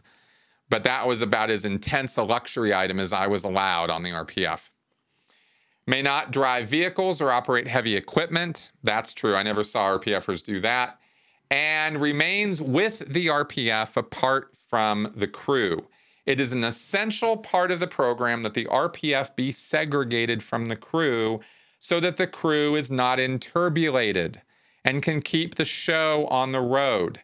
Equally important, the RPF member must concentrate on getting through his program without distraction. This extends out of necessity to the second dynamic as well, your spouse, your family. RPF members must birth only in the assigned RPF berthing. This is a practice in many religions which restrict second dynamic activities, including celibacy, in order to bring about a concentrated dedication to spiritual matters. In the case of a member of the RPF, this restriction covers any direct personal contact with spouse or other family members, all of which is prohibited until the individual completes the program. Okay, those are the rights and restrictions. And then we have what I thought you guys might find interesting, the RPF rocks and shoals. Here's a quote from a flag order. In most sea organizations, a list of penalties is called rocks and shoals and is read out to the crew at muster. So, what are the punishments? What are the penalties, the rocks and shoals for the RPF? Well, let me just read it to you. And by the way, I hope you're enjoying me reading this to you directly because I think it communicates so much more clearly than I could when I give you interpretations as we're going here, but I really think the wording here is important as to how this is communicated. Having a system of penance or making up for a wrong that was done has long been a hallmark of religions. While we do not believe in any form of flagellation, priests flogging themselves or others with whips, or similar infliction of pain or duress, members of the RPF have found the simple use of running laps around their work site or doing push-ups or sit-ups to be an easy and effective means of maintaining discipline. This is their system of rocks and shoals. The first rocks and shoals were drawn up by the flag RPF ethics guy in 1976. These provided an on-the-spot means to correct someone on the decks, get them out of any temporary dejection, and get them right back onto doing what they were doing. Over the years, these rocks and shoals have proven quite workable.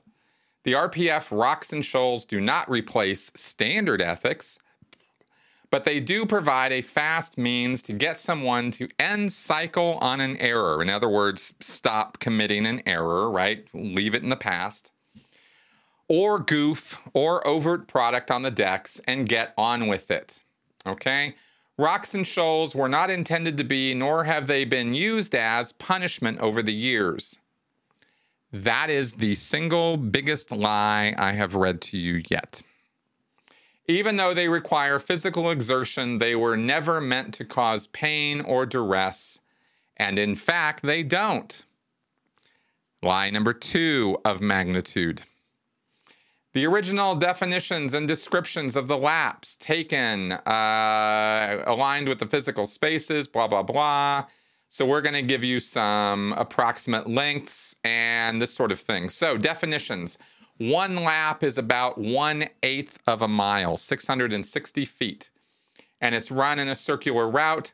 A long lap is between 1/8 and 1/4 of a mile. And a big lap is 1/4 of a mile, okay?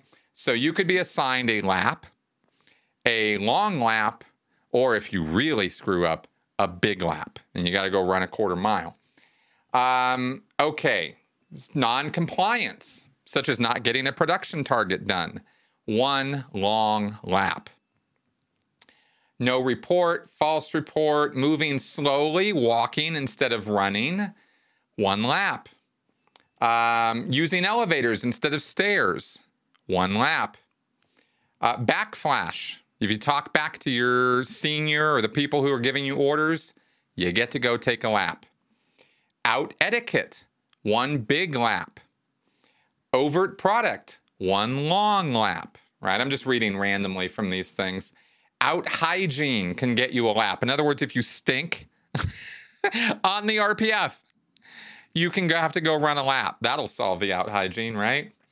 Out of uniform, 1 lap. Lateness, a long lap. You break something, you get to do a long lap, as well as paying for the damage. Okay, note, minor corrections on the spot can be done with 10 or more push-ups or sit-ups right then and there and back to work.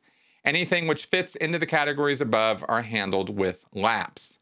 So, seniors on the command line assign laps, where an RPFer is, you don't get laps when you're doing your study time. You only do this during the physical labor exertion part of the program, okay? And it could be that if some senior comes along and sees what's going on, he could assign laps to everybody in the unit or everybody below him if somebody's screwing up on something. So it's not just on an individual. And it says that they must not be used inhumanely or suppressively, such as by assigning an excessive amount of laps or otherwise levying penalties beyond the guidelines listed in this issue. Well, let me share with you one of the things that happened to me and the entire RPF, in fact, one night where the RPFIC was pissed at us over some bullshit that I can't even remember. And somebody screwed up something, and he decided to make an example of everybody. And he had all of us in the main mess after hours, all the tables pushed aside to the walls, wide open area, and there were probably about 75 to 80 of us in this room, RPFers. And he made us run back and forth, not dissimilar to basketball exercises that you sometimes see professionals do, where they're running this way and then they're running back this way. And we had to touch this wall and then run back over. And this was not a team exercise or some team building thing. This was, okay, he decided to interrogate us, right? Okay, which of you, blah, blah, right? Oh, nobody's answering? Good. All of you over there, right? And we had to run. And then we had to run again and again and again. And I think it was probably something on the order of about 25 or 30 times this punishment was implemented. In this one instance, I mean, this all took about, I don't know, an hour or something. And then we were all sent to bed. So, yeah, not to be used suppressively or inhumanely, bullshit. It was used suppressively and inhumanely all the time. I mean, plus we're sort of avoiding the point that the entire program is a little suppressive and inhumane, but we'll just move right on past that. Again, I just wanted you guys to get the wording from inside, right? Rocks and shoals correctly used provide a means to instantly get an RPFer out of any temporary lapse or overt product committed and right back to what he was doing. In this way, he can end cycle and get on with completing cycles of action and thus increase his production. This is how they word this stuff. They word it as though these are favors they're extending you, or these are great tools to use to get you through your program. And isn't it nice that we're laying all of this out for you in this wonderful way so that you have all these beautiful rules and guidelines to get through your human trafficking program? I mean, it's just unbelievable that human beings can actually conceive of, write, and execute this stuff with a straight face. But I'm here to tell you, they do. And I bought into all of this crap in one way or another. I really didn't feel like I had any choice in the matter. It was really what it came down to. And this is, this is how the RPF is conducted. Now, let's get to the technical program, and then I'll get through this, and then I think we'll probably move toward wrapping up, because this is, I think, a pretty thorough grounding here in what this program is all about. The RPF technical program, this is the key bulletin of the RPF, and this was from 1997. They revised it in 2003, just before I got on the program. And here we go. The RPF provides the means by which those who have been destructive on post can fully redeem themselves, thus regain their self-esteem as productive and contributing Sea Org members. This technical program has been compiled to facilitate exactly that. And here's the summary. Upon transfer to the RPF, one handles at once any ethics or PTS conditions, and then his program is directed toward co-auditing, where he receives a full cleanup of overts, right, sins, bad deeds, of overts, withholds, things you're not talking about. Withholds are obviously when you've done something wrong. Excuse me. So full cleanup of overts, withholds, and evil purposes, which underlie such poor conduct, all to be done while the person contributes on-deck work so as not to go further out exchange with the group. Right? It's considered when you're on the RPF that all this hard-ass work that you're doing is what's basically paying for your food and your board, right? Your room and board. Yeah, it's like that. So each person in the RPF is programmed strictly according to this issue. The steps are laid out in a checklist, and here we go. First step, 0, introductory step. As the first step upon entering the RPF, the person reads all of the RPF series flag orders. Everything I'm reading you from here, they read all of this. To gain a full understanding of the purpose, rules, and regulations of the RPF program, he then executes certain legal waivers to attest that he wants to do the RPF program, understands the discipline required, and is participating on his own volition, as gone over. 1, conditional PTS handling. If PTS, the situation gets fully handled. Okay, so in other words, if there's some connection to what's considered a suppressive element, maybe a family member, friend outside the Sea Org, very, very rare for Sea Org members to have friends outside the Sea Org. In fact, it's damn near impossible. But you could have some connection in or outside the church that might be considered suppressive to you for some reason, and you got to do this PTS handling. Then you have ethics conditions. Ethics conditions are done up to liability in relation to the overall activity from which the person was assigned. This is basically writing down that you're a bad person, how horribly bad you are, right? The conditions formulas are step-by-step actions you take in order to get yourself into what Hubbard called a higher condition of operation or ethics. And the lower ethics conditions are where you really screwed up and you are really in a bad way and you're an enemy and you're a bad person. So you do these ethics conditions. This usually takes about a day or two, right, of writing stuff down and acknowledging what a horrible person you are for having ended up on the RPF in the first place. Is basically, the point is to get you in the right frame of mind. And the right frame of mind for the RPF is you was a sinner and you done sinned, and this is your only redemption and you better take it, right? That's the attitude that they're going to get you in before you're going to continue on with this program, if you aren't already there by the time you hit the RPF, which most people are. Okay, then we have the auditing steps. 1, audited PTS handlings. If PTS, so let's say you do this ethics handling and this PTS handling, but you still got something going on with suppression and being connected to suppressives and all that, then you might get this audited handling. Then you have a drug handling. Okay, now remember, in Scientology, drugs are not considered good, especially illicit drugs, illegal drugs, drug history. And if you've done hard drugs, right, you're not supposed to have taken LSD.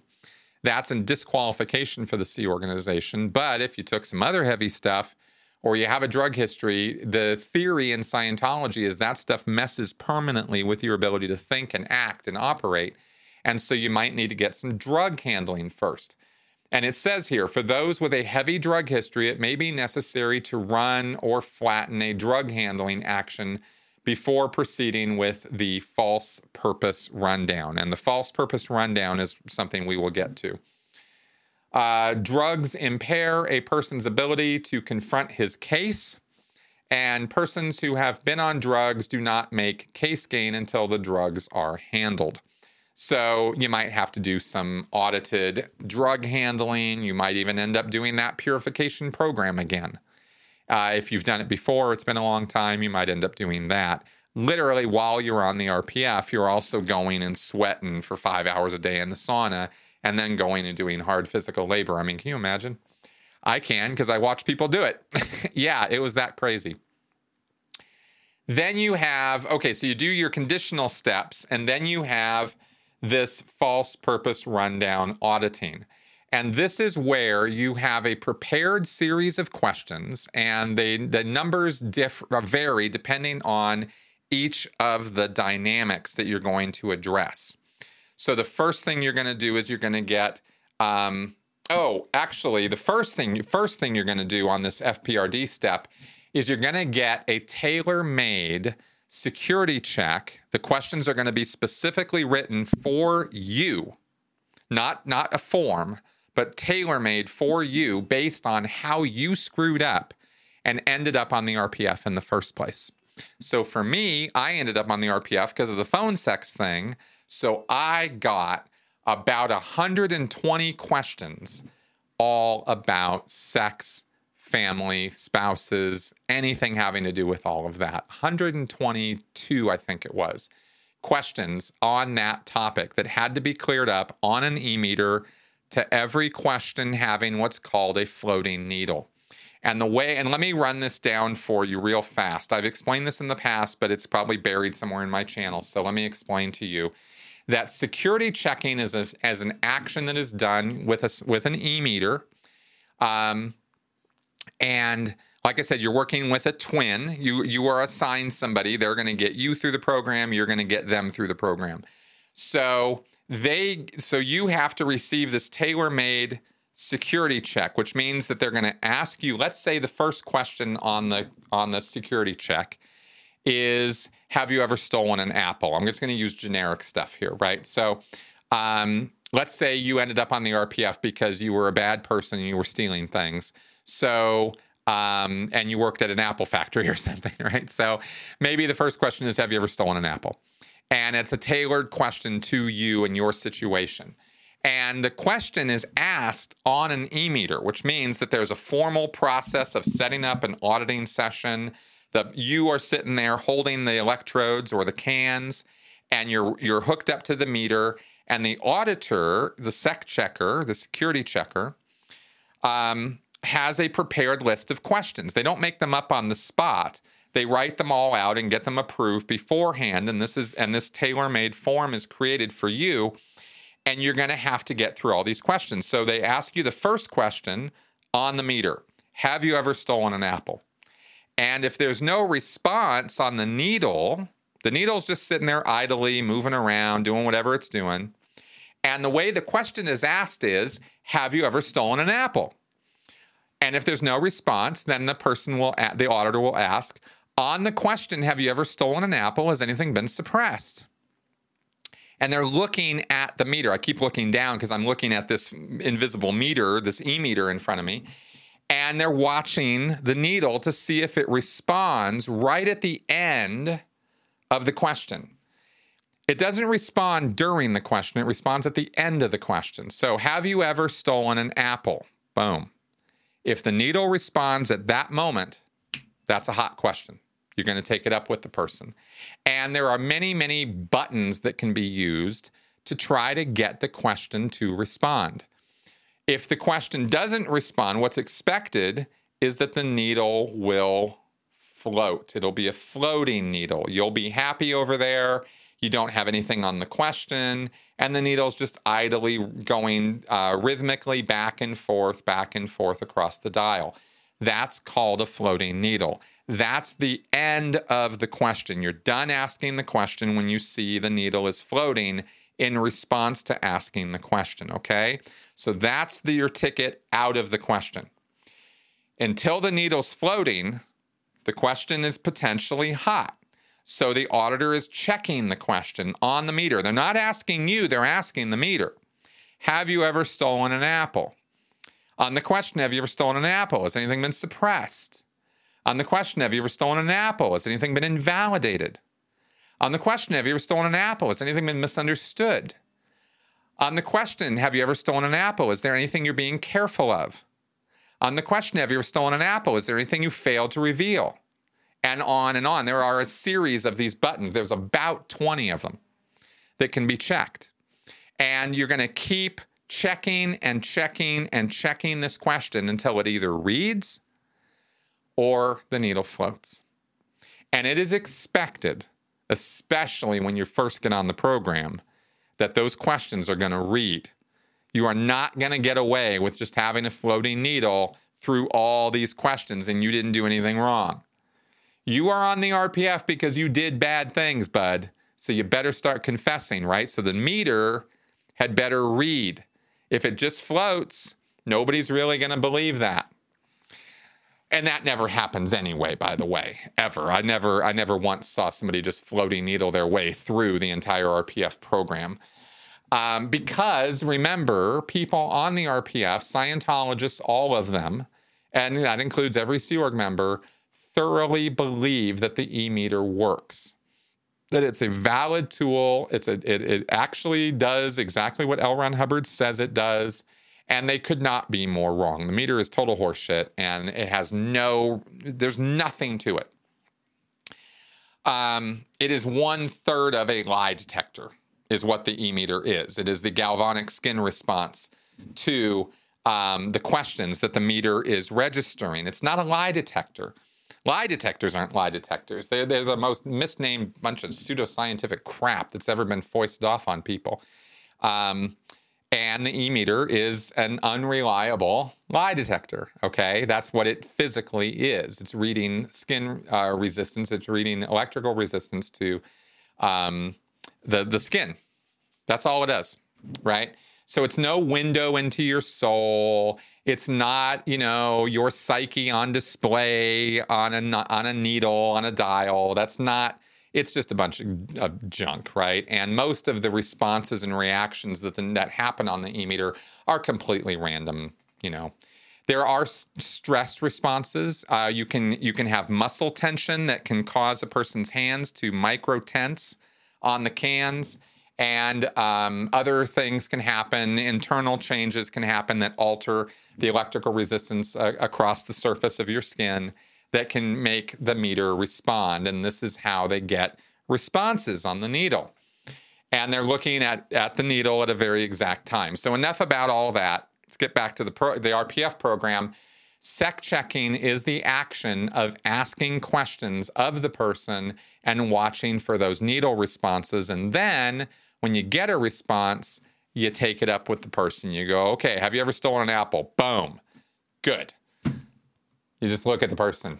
You ever stolen an apple? Right? Oh, yeah. Okay, I stole an apple. Okay, good. Now, what's going to happen now is they're going to ask, when was it? Where was it? What'd you do? How'd you justify it? Did anybody find out about it or almost find out about it? And if the needle is still not floating, now that you've confessed all of the specifics of what you did, and all of this is written down by the auditor on paper, and you tell him what you did, and he's writing it all down.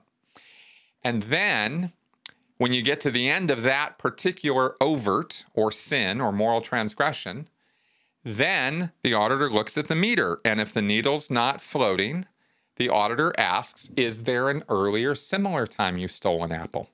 And you start going back into the past, and you go deeper and deeper and deeper into the past, and every single moral transgression or overt is gotten with when, where, how, give me all the specifics. How'd you justify it, or how'd you rationalize it, and who nearly found out about it, right? That's important to Scientology, is who nearly found out, and or who made you wonder whether or not they knew, right? Because that can drive you a little nuts. So this gets taken down earlier and earlier, even going back into your past lives.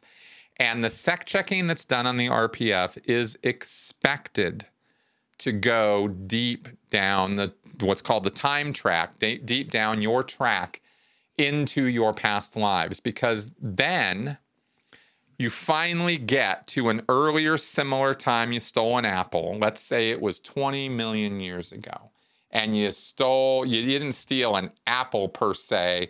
Remember, it's an earlier similar time that you did this thing. So it could be that you didn't steal an apple, but you stole some fruit on some other planet in some other universe that looked an awful lot like apples do here. You see what I mean? Like, it doesn't have to be exactly that, but it has to be earlier and similar enough that it comes to mind and answers the question. So let's say you go 20 million years down the track, and I stole this apple in this orchard, and it was blah, blah, blah, and the needle's finally floating. You go, okay, good, I'm done with that. No, you're not, because now we're going to get the evil intention underlying your compulsion to steal apples. So what the next question is going to be along the lines of, and I'm trying to remember this specifically, but it's, was there some, the question is going to be on the meter is going to be, was there some evil purpose or destructive intention that prompted you to commit that overt?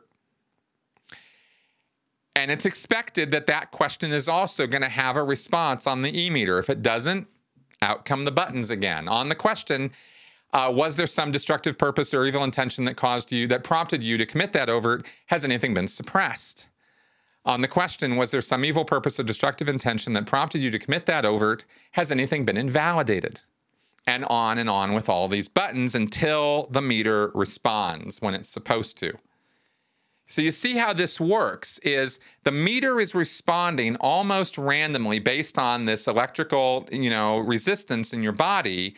They're looking for a specific moment when the meter is going to respond. So they keep creating opportunities for the response to happen by repeating the question over and over and over again, using these buttons, these suppressed, invalidated, misunderstood, failed to reveal, et cetera, et cetera. Like I said, there's a whole list of these things.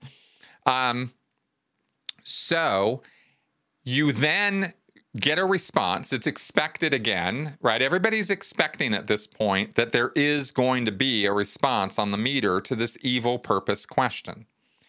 If there's not, there's a correction action that can be taken, but I'm not going to get that detailed today on all this technical stuff. I'm already deep into the weeds on it as it is here. And I hope that I'm explaining this clearly enough that you guys are able to follow along with this. So, okay, so you're trying to get the evil intention or the destructive, purpose here, right? So you ask the question, was there some evil purpose or destructive intention that prompted you to commit that overt? Boom, the meter finally responds. The guy goes, it was to destroy all apples, right? That was my evil intention about apples, is I wanted to destroy them all. Okay, great, and then there's a little process that gets done to talk about and maybe find earlier times that you used that evil purpose, okay?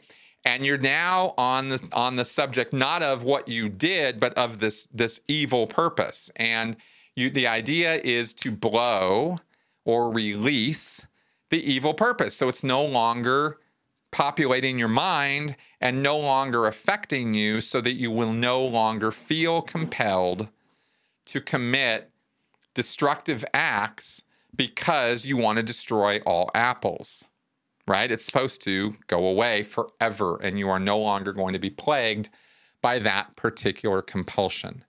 That process, the security check part and the evil purpose part, is called the false purpose rundown. That's the procedure for that, is finding your evil, false, destructive purposes and intentions that you created in your mind millions of years ago. It is never expected that the evil intention will be something you created this lifetime.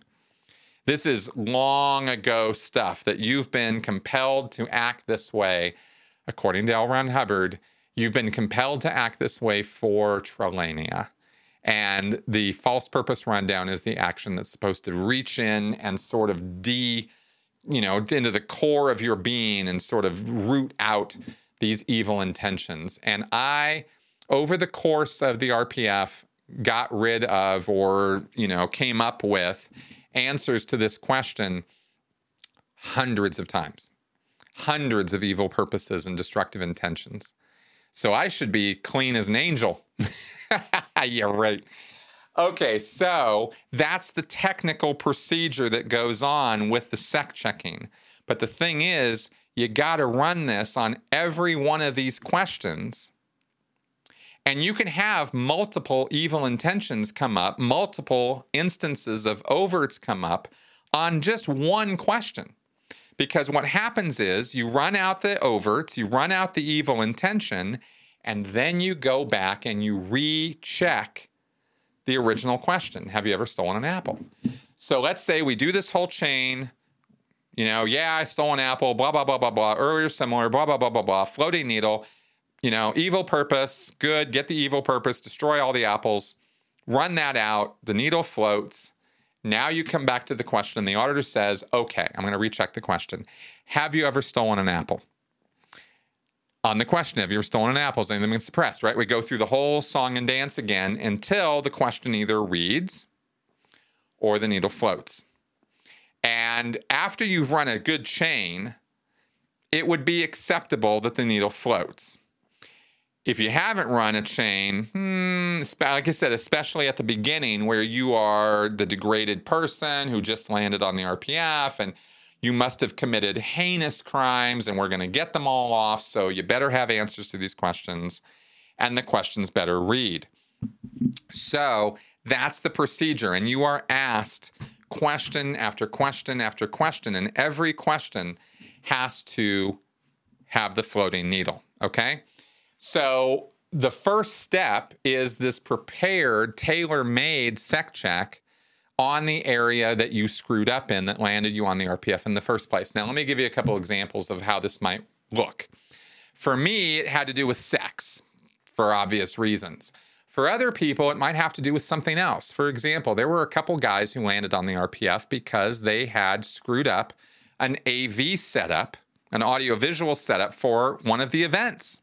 The speakers went out in the middle of the event, and COB, chairman of the board, Miscavige, was on the screen, and you couldn't hear him. And the screen was getting weird, and it was this disaster, and the public were there, and people were freaking out, right? Executives' heads exploding. I mean, people were pissed that this was going on, because it didn't just happen for a few seconds. The event was pretty much, it was bad. So the couple guys who were responsible for this, within hours, they were on the RPF. And their tailor-made sec check had to do with, have you ever purposefully messed up the electronics on your job? Or have you ever purposefully messed up an AV presentation? Or have you ever, questions might be along the lines of, were you lazy on your job? Did you purposefully screw up your job? Did you do something on your job that you shouldn't have? Was there something about your job you purposefully didn't know about and you stayed ignorant of? I mean, you could tailor-make all kinds of questions around these concepts and come up with a tailor-made security check to deal with why this person screwed up this event. And in Scientology, remember, it's all about your own personal responsibility. So it's not a matter of it was somebody else's fault. There was a fault in the wiring. I didn't know what I was doing. None of those are going to be excuses when you're facing the music that Miscavige's face was on screen and nobody could hear what he was saying, and that was your job to deal with that.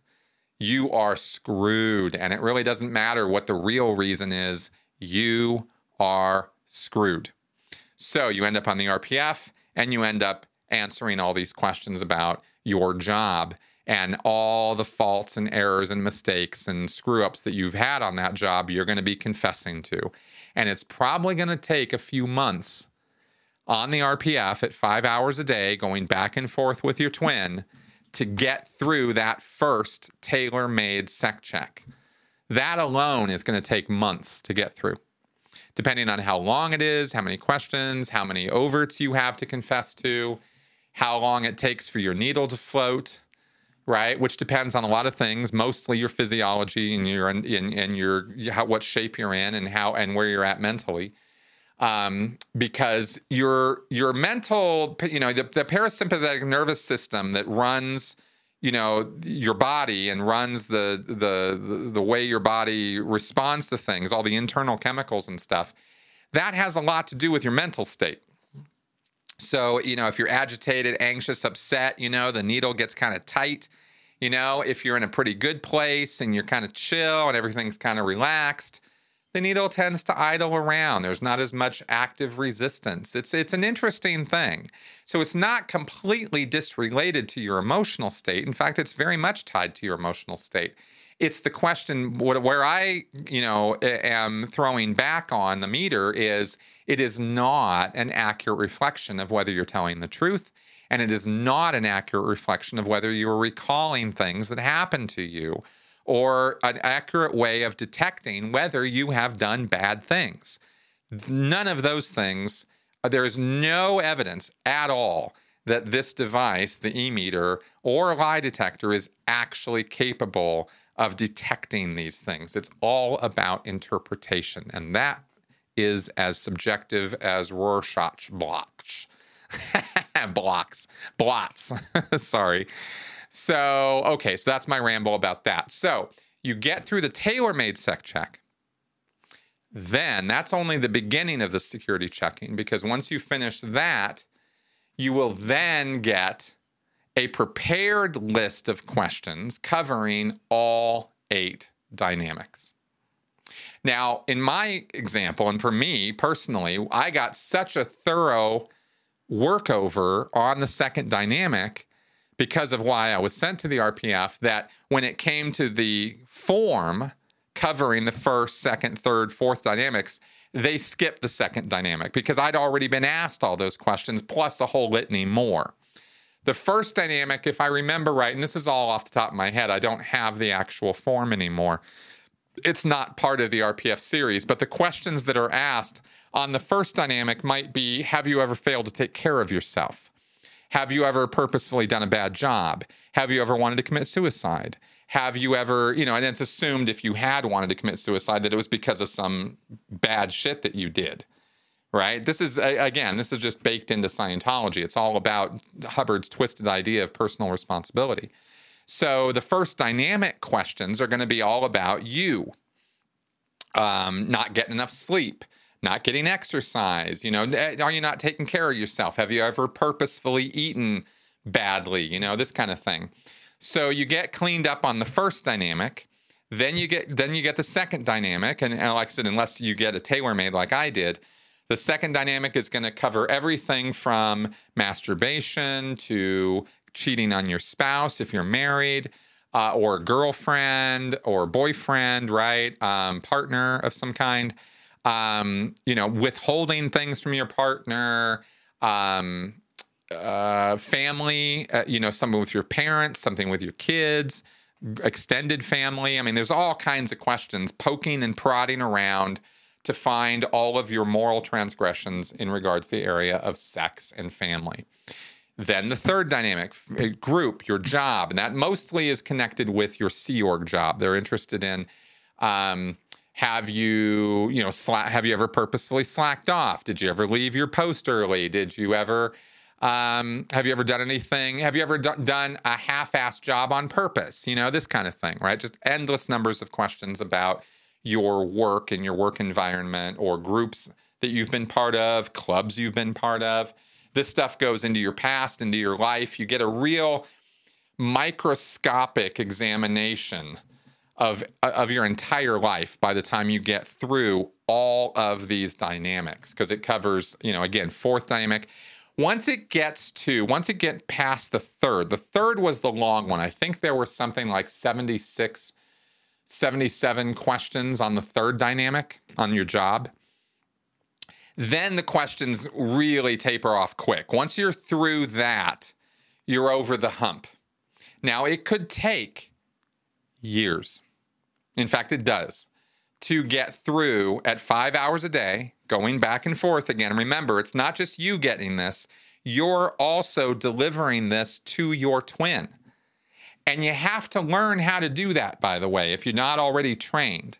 And most people who hit the RPF are not already trained Scientology auditors. So, in fact, a lot of them don't even know how to use an e-meter. So they spend months in the classroom first learning how to do all this crap I'm describing to you. That's how I learned. I was an auditor before I hit the RPF, but I was not a trained sec checker. I had never done the false purpose rundown on anybody else. I'd never really done any kind of metered auditing to that degree. I had done a certain level of metered auditing on people. I had done up to level 0 is what it's called. But I had not done this more advanced kind of auditing. And on the RPF, when you are trained in how to do this stuff, it is on a read it, drill it, do it basis. It's boom, boom, boom. You read the issue, describing how to do the process. You practice it with your twin. You guys work each other over, practice how to do it, and then you get to it. So it's meant to be a fairly rapid way of getting people trained in Scientology procedures so that they can co-audit one another. And the co-auditing, by the way, is done in a big open room. It's not done in a private office, so everybody can hear you. You're sitting literally like this, right side by side with other people who are talking, they're getting off their crap. And it's a little tiny crowded room. And there's a supervisor who's sort of walking around behind the auditors so he can see the meter, he can see you, he can see what the auditor's doing, and he can jump in and make any corrections or fix things if they go off the rails. And the supervisors are more trained and more know what they're doing than the auditors do, is the idea. So, and I eventually became one of those supervisors on the RPF because it was a hell of a lot easier than spending that time out doing tarring roofs, so I wanted that kind of work. Okay, so you've trained on how to do this stuff, and it could take weeks or months to learn how to do it. Then you get to the sec checking, and you do the tailored sec check, and you do the full 8 dynamics form. And then you might have to do what's called the truth rundown. And I have done an entire video on the truth rundown. I am not going to repeat that all here, but it's extensive. And it involves all the times that you were critical or spreading black PR about Scientology. In other words, you were complaining to other people loudly. Right? To the point that it got noticed, that it got written up, because that's how they're going to know you were doing this stuff, is the reporting system in Scientology. So if you have a bunch of knowledge reports written about you, spreading black PR about David Miscavige, the Sea Org, not getting paid, the conditions, stuff like that, then you're a good candidate for the truth rundown. And I'll link in the show notes here to that video so you can see that for yourself. What the truth rundown is all by itself. It is, in and of itself, while the RPF is sort of the worst thing you can happen to you as a Sea Org member or as a Scientologist, the truth rundown is the single worst part of the entire RPF experience. And mostly that's where it's delivered, for the most part. Okay. Now, let's say that you're one of those List 1 RSers. You're one of those nasty psychotics that Hubbard talked about that I was going on about earlier. There's an additional step you're going to need. And it depends. It's going to be one of two things depending on your level of case, how far you've advanced in Scientology. If you have not yet hit the OT levels, or you are not yet clear, you've not yet hit the state of clear, then you're going to be receiving what's called expanded Dianetics. And without going into all the grim details of it, because it's a little complicated, let's just say that it's a kind of auditing that is seeking to find the evil purposes, the destructive intentions that you have with Dianetics processes. Not just what's described in Book 1 in Dianetics, the Modern Science of Mental Health. It's a more advanced version of that. And that's really all I want to get into explaining it, because otherwise we'd be here literally all day. And this expanded Dianetics is supposed to dig in fact, the quote here is a thorough workmanlike handling of the PC's aberrations and contra-survival intentions in all aspects of life and livingness that truly accomplishes changes for the better in the behavior, outlook, social presence, and conduct of the pre-clear. That is the description of expanded Dianetics, according to L. Ron Hubbard. So it's another way of approaching and dealing with evil intentions. And there's a specific step on there that is supposed to get to the rock slam. Now, remember, when the rock slams happen, the list one rock slam that let's say you were talking about L. Ron Hubbard and you were like, yeah, L. Ron Hubbard, I've had some doubts sometimes. And the needle's like going, right? And they're writing this down. There's your L1RS. So the auditor will, using expanded Dianetics, try to redirect you to that time and then do some expanded Dianetic stuff to try to further rip that rock slam out of the evil heart that is you psychotic nutcase, and deal with that, okay? So that's if you're not clear. If you're clear, or OT, there's an OT audited step. And that step is called step 16 of OT level 5.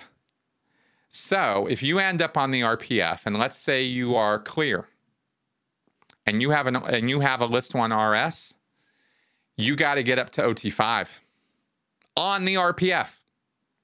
So there's an area of the RPF where you can actually do your OT levels. Confidential, the whole rundown. You're going to learn about Xenu, body thetans, all that stuff, so that you can get to OT5, again, with your twin, who also is going to have to be at the same level you are, case-wise, right? You can't get twinned with a non-clear person if you're clear or an OT, because they can't audit you, because they don't have access to all that confidential body thetan Xenu stuff. So even on the RPF, this can become a barrier, and doing the OT levels on the RPF is no fun, because that involves all the stuff the same stuff all the public you have to do as a Sea Org member, but you're doing it 5 hours a day.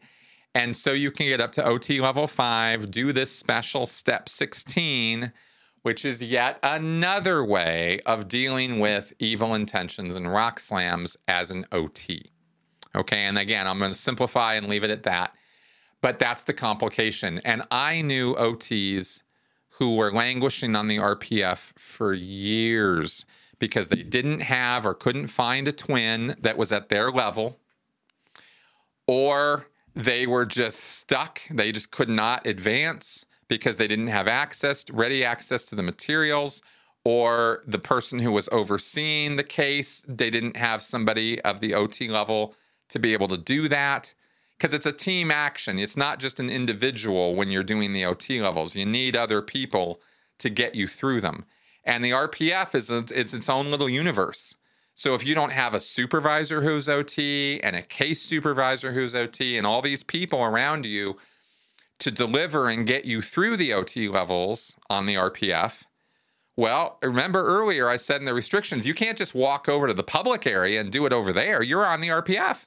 You're segregated. So if you have to wait for somebody else to come along who's also OT who can do that so you can do those levels, then you're waiting. And like I said, I saw people wait for a long damn time, stuck on the RPF, and there was nothing they could do about it except wait or leave, which is one reason why people leave the RPF and one of the reasons why people don't last on it very long. All right. So that step would then get done. Okay. The RSs have to get handled. And then you have, and you guys are going to love this, the RPF final assessment. With all previous steps of the RPF technical program completed, a final assessment is done to ensure nothing was missed. Now, an assessment in this case means an action that's done on the e-meter. It's not a sec check per se. It's a check that is done using the e-meter and a prepared list of questions. And the needle is watched. Well, it is a sec check because if the needle responds, if it reads on the assessment, if you're asking these questions and they get a response, then they're going to take the question up with you, and then you got to run it and do the whole FPRD thing, and then come back and do the assessment again. The idea with the assessment is that the needle floats all the way through the assessment. You just have a persistent floating needle throughout the assessment.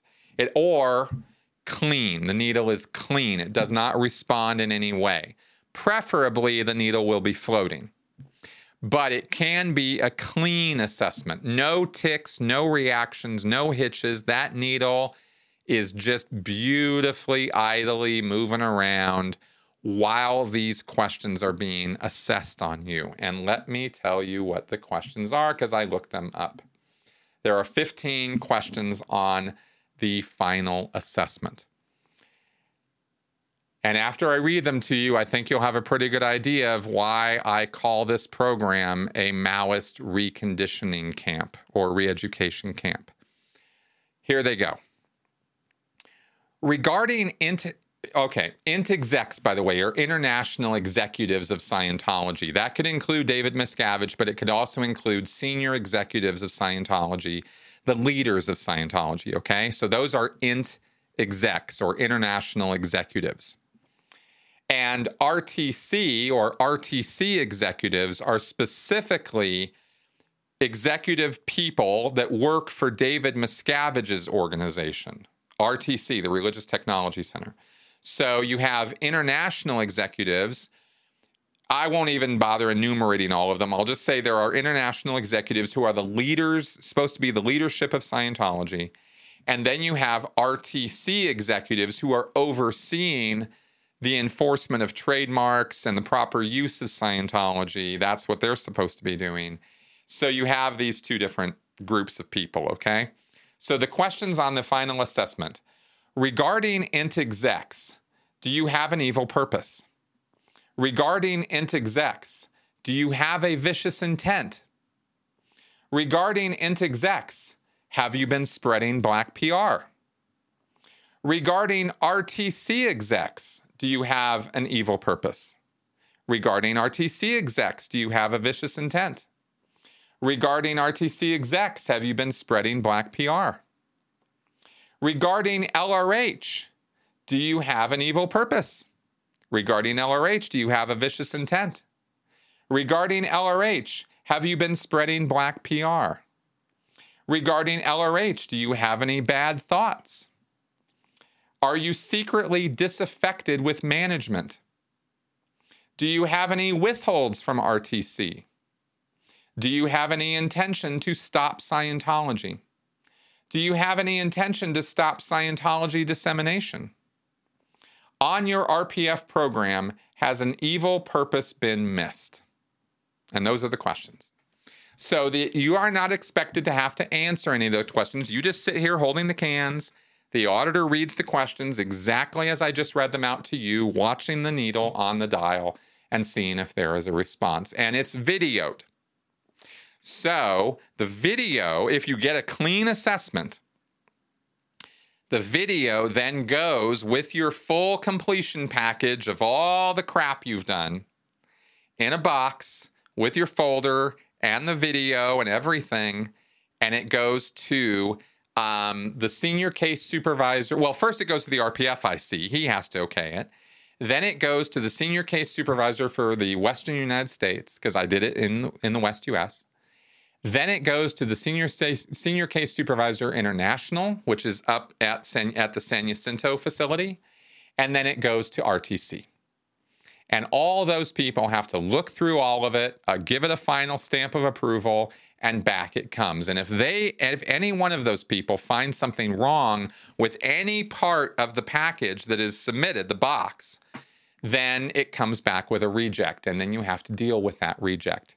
And generally speaking, what they do is they look over all the evil purposes and stuff that you run out, make sure they sound good, look good, everything's, dotted all the I's, crossed all the T's, mind all your P's and Q's. And then they watch the video of the final assessment, and they confirm that there was no little hitch on any of those questions. And if there was any little tick of any kind, then it's back to the drawing board with that final assessment, and you keep working it until you get it. I went over that final assessment, I think, probably about 10 times before I had a clean final assessment. We had to run a couple of those questions, and then that was that. So like you see here with those questions, they are all about, it's a loyalty test. It's 1,000% a loyalty test. And the idea is that you're going to finish this program, and you're not even going to be able to imagine thinking a bad thought, an evil purpose, a vicious intent, a destructive intent toward L. Ron Hubbard, international executives, RTC, David Miscavige, or Scientology in general. That's the whole thing. Okay? Took a little while to break all that down. I really, really hope that this communicated well. I have never sat down and done a full blow by blow like this, walking through the scriptures and the issues and everything. Obviously, with all the stories I've told, and we've had people on my channel talking about the RPF, that this becomes a very Lord of the Flies, type of disgusting, horrible situation to be in. The backstabbing, the infighting, the hierarchies, all of the stuff that goes on is no different than what goes on in prisons across the United States. There is physical abuse, there is psychological abuse, there's emotional roller coasters and trauma and stress and depression and anxiety and everything that you can imagine happening in a tight group of people who are basically abusing each other 24/7 by mandate, by dogma. What I read to you, are the rules. So that's how, it's the Stanford prison experiment on steroids. And it is confession culture. It is, it is awful. And the attitude in the RPF is 1,000%. You are there because you deserve to be here. And you are the one who has to earn your way out of this through your hard work, through the sweat off your brow, etc. So it took me 3 years, 3 months to get through this program. It was grueling physically and mentally. I have never experienced anything like it before or since. I would not wish it on my worst enemy. I think there might be a kind of justice in making David Miscavige do it, so maybe I shouldn't be so quick to say that. But otherwise, I don't know, man. It was rough. It's a rough, tough situation to be in. And that's why I believe the numbers were, I think I ran the numbers when I was on the RPF. I was doing a little project on the RPF where I got to examine the records of the RPF. I was doing a little administrative thing and trying to computerize some stuff. And so I had access to these records, and I went through all the people who had done the RPF for like the last 15 years that we had records for. And I entered them all in, and who had graduated and who hadn't, and where had they bugged up on the program or where had they left. And if I remember right, if I'm remembering this right, it was about 65 to 70% of the people who did the program didn't get through the program. Definitely, if I'm misremembering that, there was absolutely no way it was less than 50%. So, yeah, It was a grueling, grueling thing. And, and good on those people who got the hell out of there early. They were the smart ones. We were the idiots who persevered and went through all the mind control and went through all the thought reform. And even with the strength and effort that went into doing all that to me, I still somehow resisted some of it. But I know plenty of people who absolutely did not. Or if they did, they covered it up real well, just like I did. It wasn't obvious. I wasn't going to make a show out of my disaffection, because why would I? I was in the worst place in the Sea Org, and I wanted the hell out of there. And this was within the first week. I was ready to say anything to get out of there. And it was 3 years, 3 months later, that I finally got out. So, smart? Not really. I have a perverse level of pride in having persevered through that ordeal, only because I pulled it off. I actually made it, but hardly a badge of honor, hardly something to be recognized for. It was just an awful, traumatic human rights atrocity, and I survived it, and I persevered, and I stayed in the Sea Org. But I was never really the same anymore after that. And let me tell you why. And I've said this before, but I think this will be a good capstone for this episode. The thing that happened to me on the RPF was I realized that I had gotten myself into the worst possible situation, and I survived it. But I also knew, see, Scientology kind of did a number, because in Scientology, you are taught that the only reason you're critical of the organization, the only reason you are critical of L. Ron Hubbard, of David Miscavige, of anything going on with the group, is because of your own overts.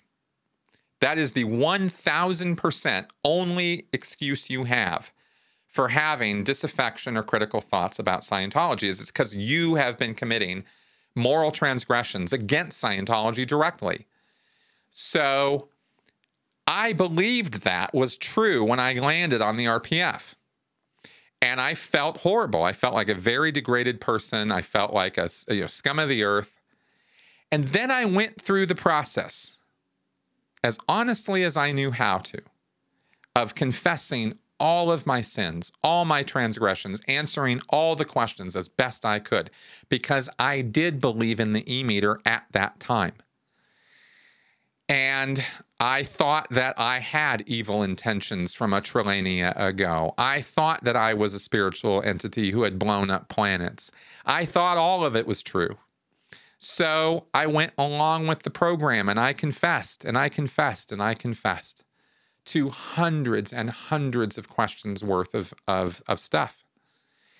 And after I was done, I knew at the most core level of my being that I didn't have anything more to confess. That I had said everything there was to say, every wrongdoing I could ever remember. And after all of that was done, I could still see problems with the organization, with the policy, with L. Ron Hubbard, and with David Miscavige. And with the RPF itself, with the Sea Org itself. I could see a legion of problems. I saw disorganization, confusion, a bureaucratic mess, a bunch of people yelling and screaming at each other all day long who were trying to be on the same page and trying to make the world a better place. But the internal struggles and the entire structure of the activity made it impossible to accomplish our goals. And all that happened as I got more and more of my own personal transgressions off and confessed willingly and ably and completely, is it became clearer and clearer to me that the problems I was seeing were very real, were not just figments of my imagination or manifestations of my own crimes or thought crimes. I didn't have any of that guilt to play on anymore. And I didn't realize it yet. But the mechanism that Hubbard is playing on there is he's playing on your guilt. So when you are put in a position where you truly confess to everything you've ever done that you can do within the power of your ability and memory, then you get a clean heart. You get that, Hubbard talks about it being like a suit of armor, that nobody can touch you when you don't have sins or moral transgressions. You become untouchable. Well, I was untouchable. I was in a place where I knew it wasn't me anymore. But that's where things reversed, because then when I knew it wasn't me, I knew it had to be the organization. It had to be the people around me. And it had to be that something up top was wrong. Something was wrong here. We were not doing what I signed up for. And I no longer had any compunction or guilt or second thoughts or second guessing myself. So in that sense, the RPF worked on me, because I was clear. I was cleared of my transgressions, and I could see the world more clearly beyond the shadows of my guilt. And I could see Scientology for what it really was doing. I couldn't yet see all of Scientology for what it was, because I didn't yet have access to L. Ron Hubbard's real life story, his real war record, the FBI records of his deceit and dishonesty. I didn't have access to any of that. So I was still in this bubble world of knowing that L. Ron Hubbard was this genius, David Miscavige was the guy who was executing his vision, and somehow the Sea Org and Scientology were going to make it. I still believed that. But the confusion, the chaos, the disarray, the nuts, the people yelling at each other all the time, the physical abuses, all of that was crystal clear to me as unacceptable. And I no longer wanted to be part of that operation. And that was the point when it really started in my head. I have a plan B. I could get out of this. But it didn't yet manifest into a voice. It was still a dim idea in the back of my skull. And it took a few years after I got off the RPF and got out into the real world and got an opportunity to get out into the real world that I could play, compare, and contrast. And I actually physically got out of the bubble world enough to see that things in the Sea Org and in Scientology were really off in such a significant way that it was undeniable that it was the subject and the organization that was at fault, not the outside world. So that's what the RPF did to me and for me. At least as, in terms of what I want to share with you guys here today. And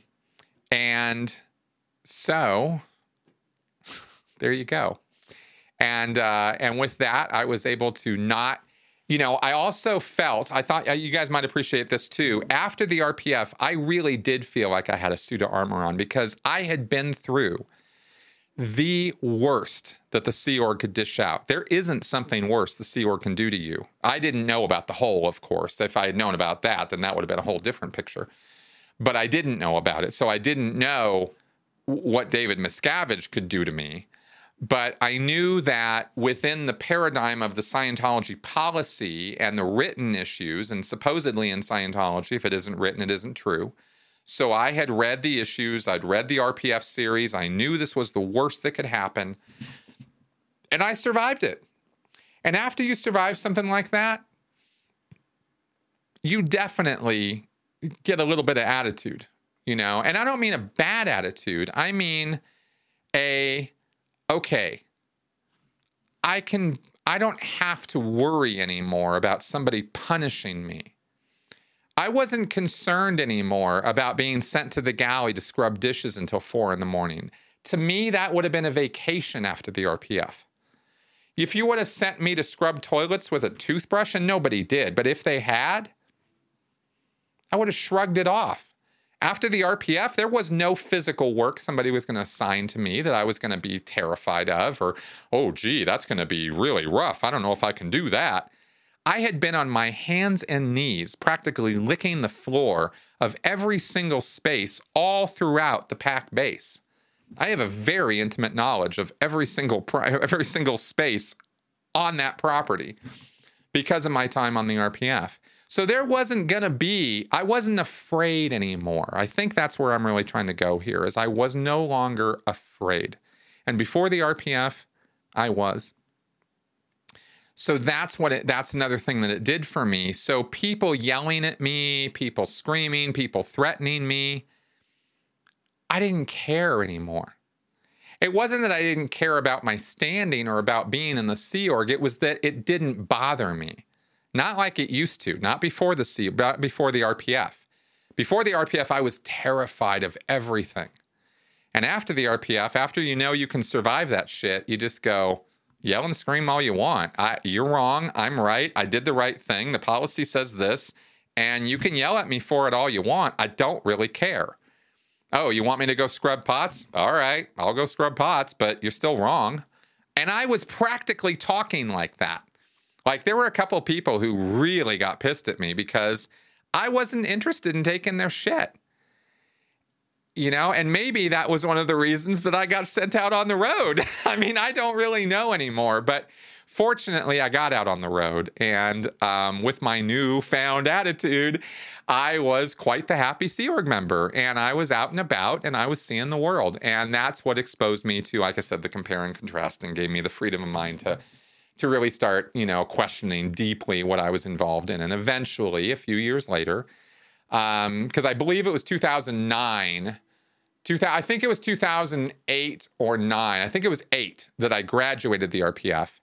And then I went to Bridge Publications for about 9 months, and then I got out on the road. And they didn't really like me at Bridge because I didn't really care about their punishments and shit. People would yell, and I'd be like, whatever. And so I got out on the road and started doing recruitment, and I've told you guys all the rest of that story. So anyway, there you go. There you are. I hope this was educational, informative, and I hope entertaining. I know I've been going on a mad rate here. Thank you very much for listening, and I'll talk to you guys next week. Bye-bye.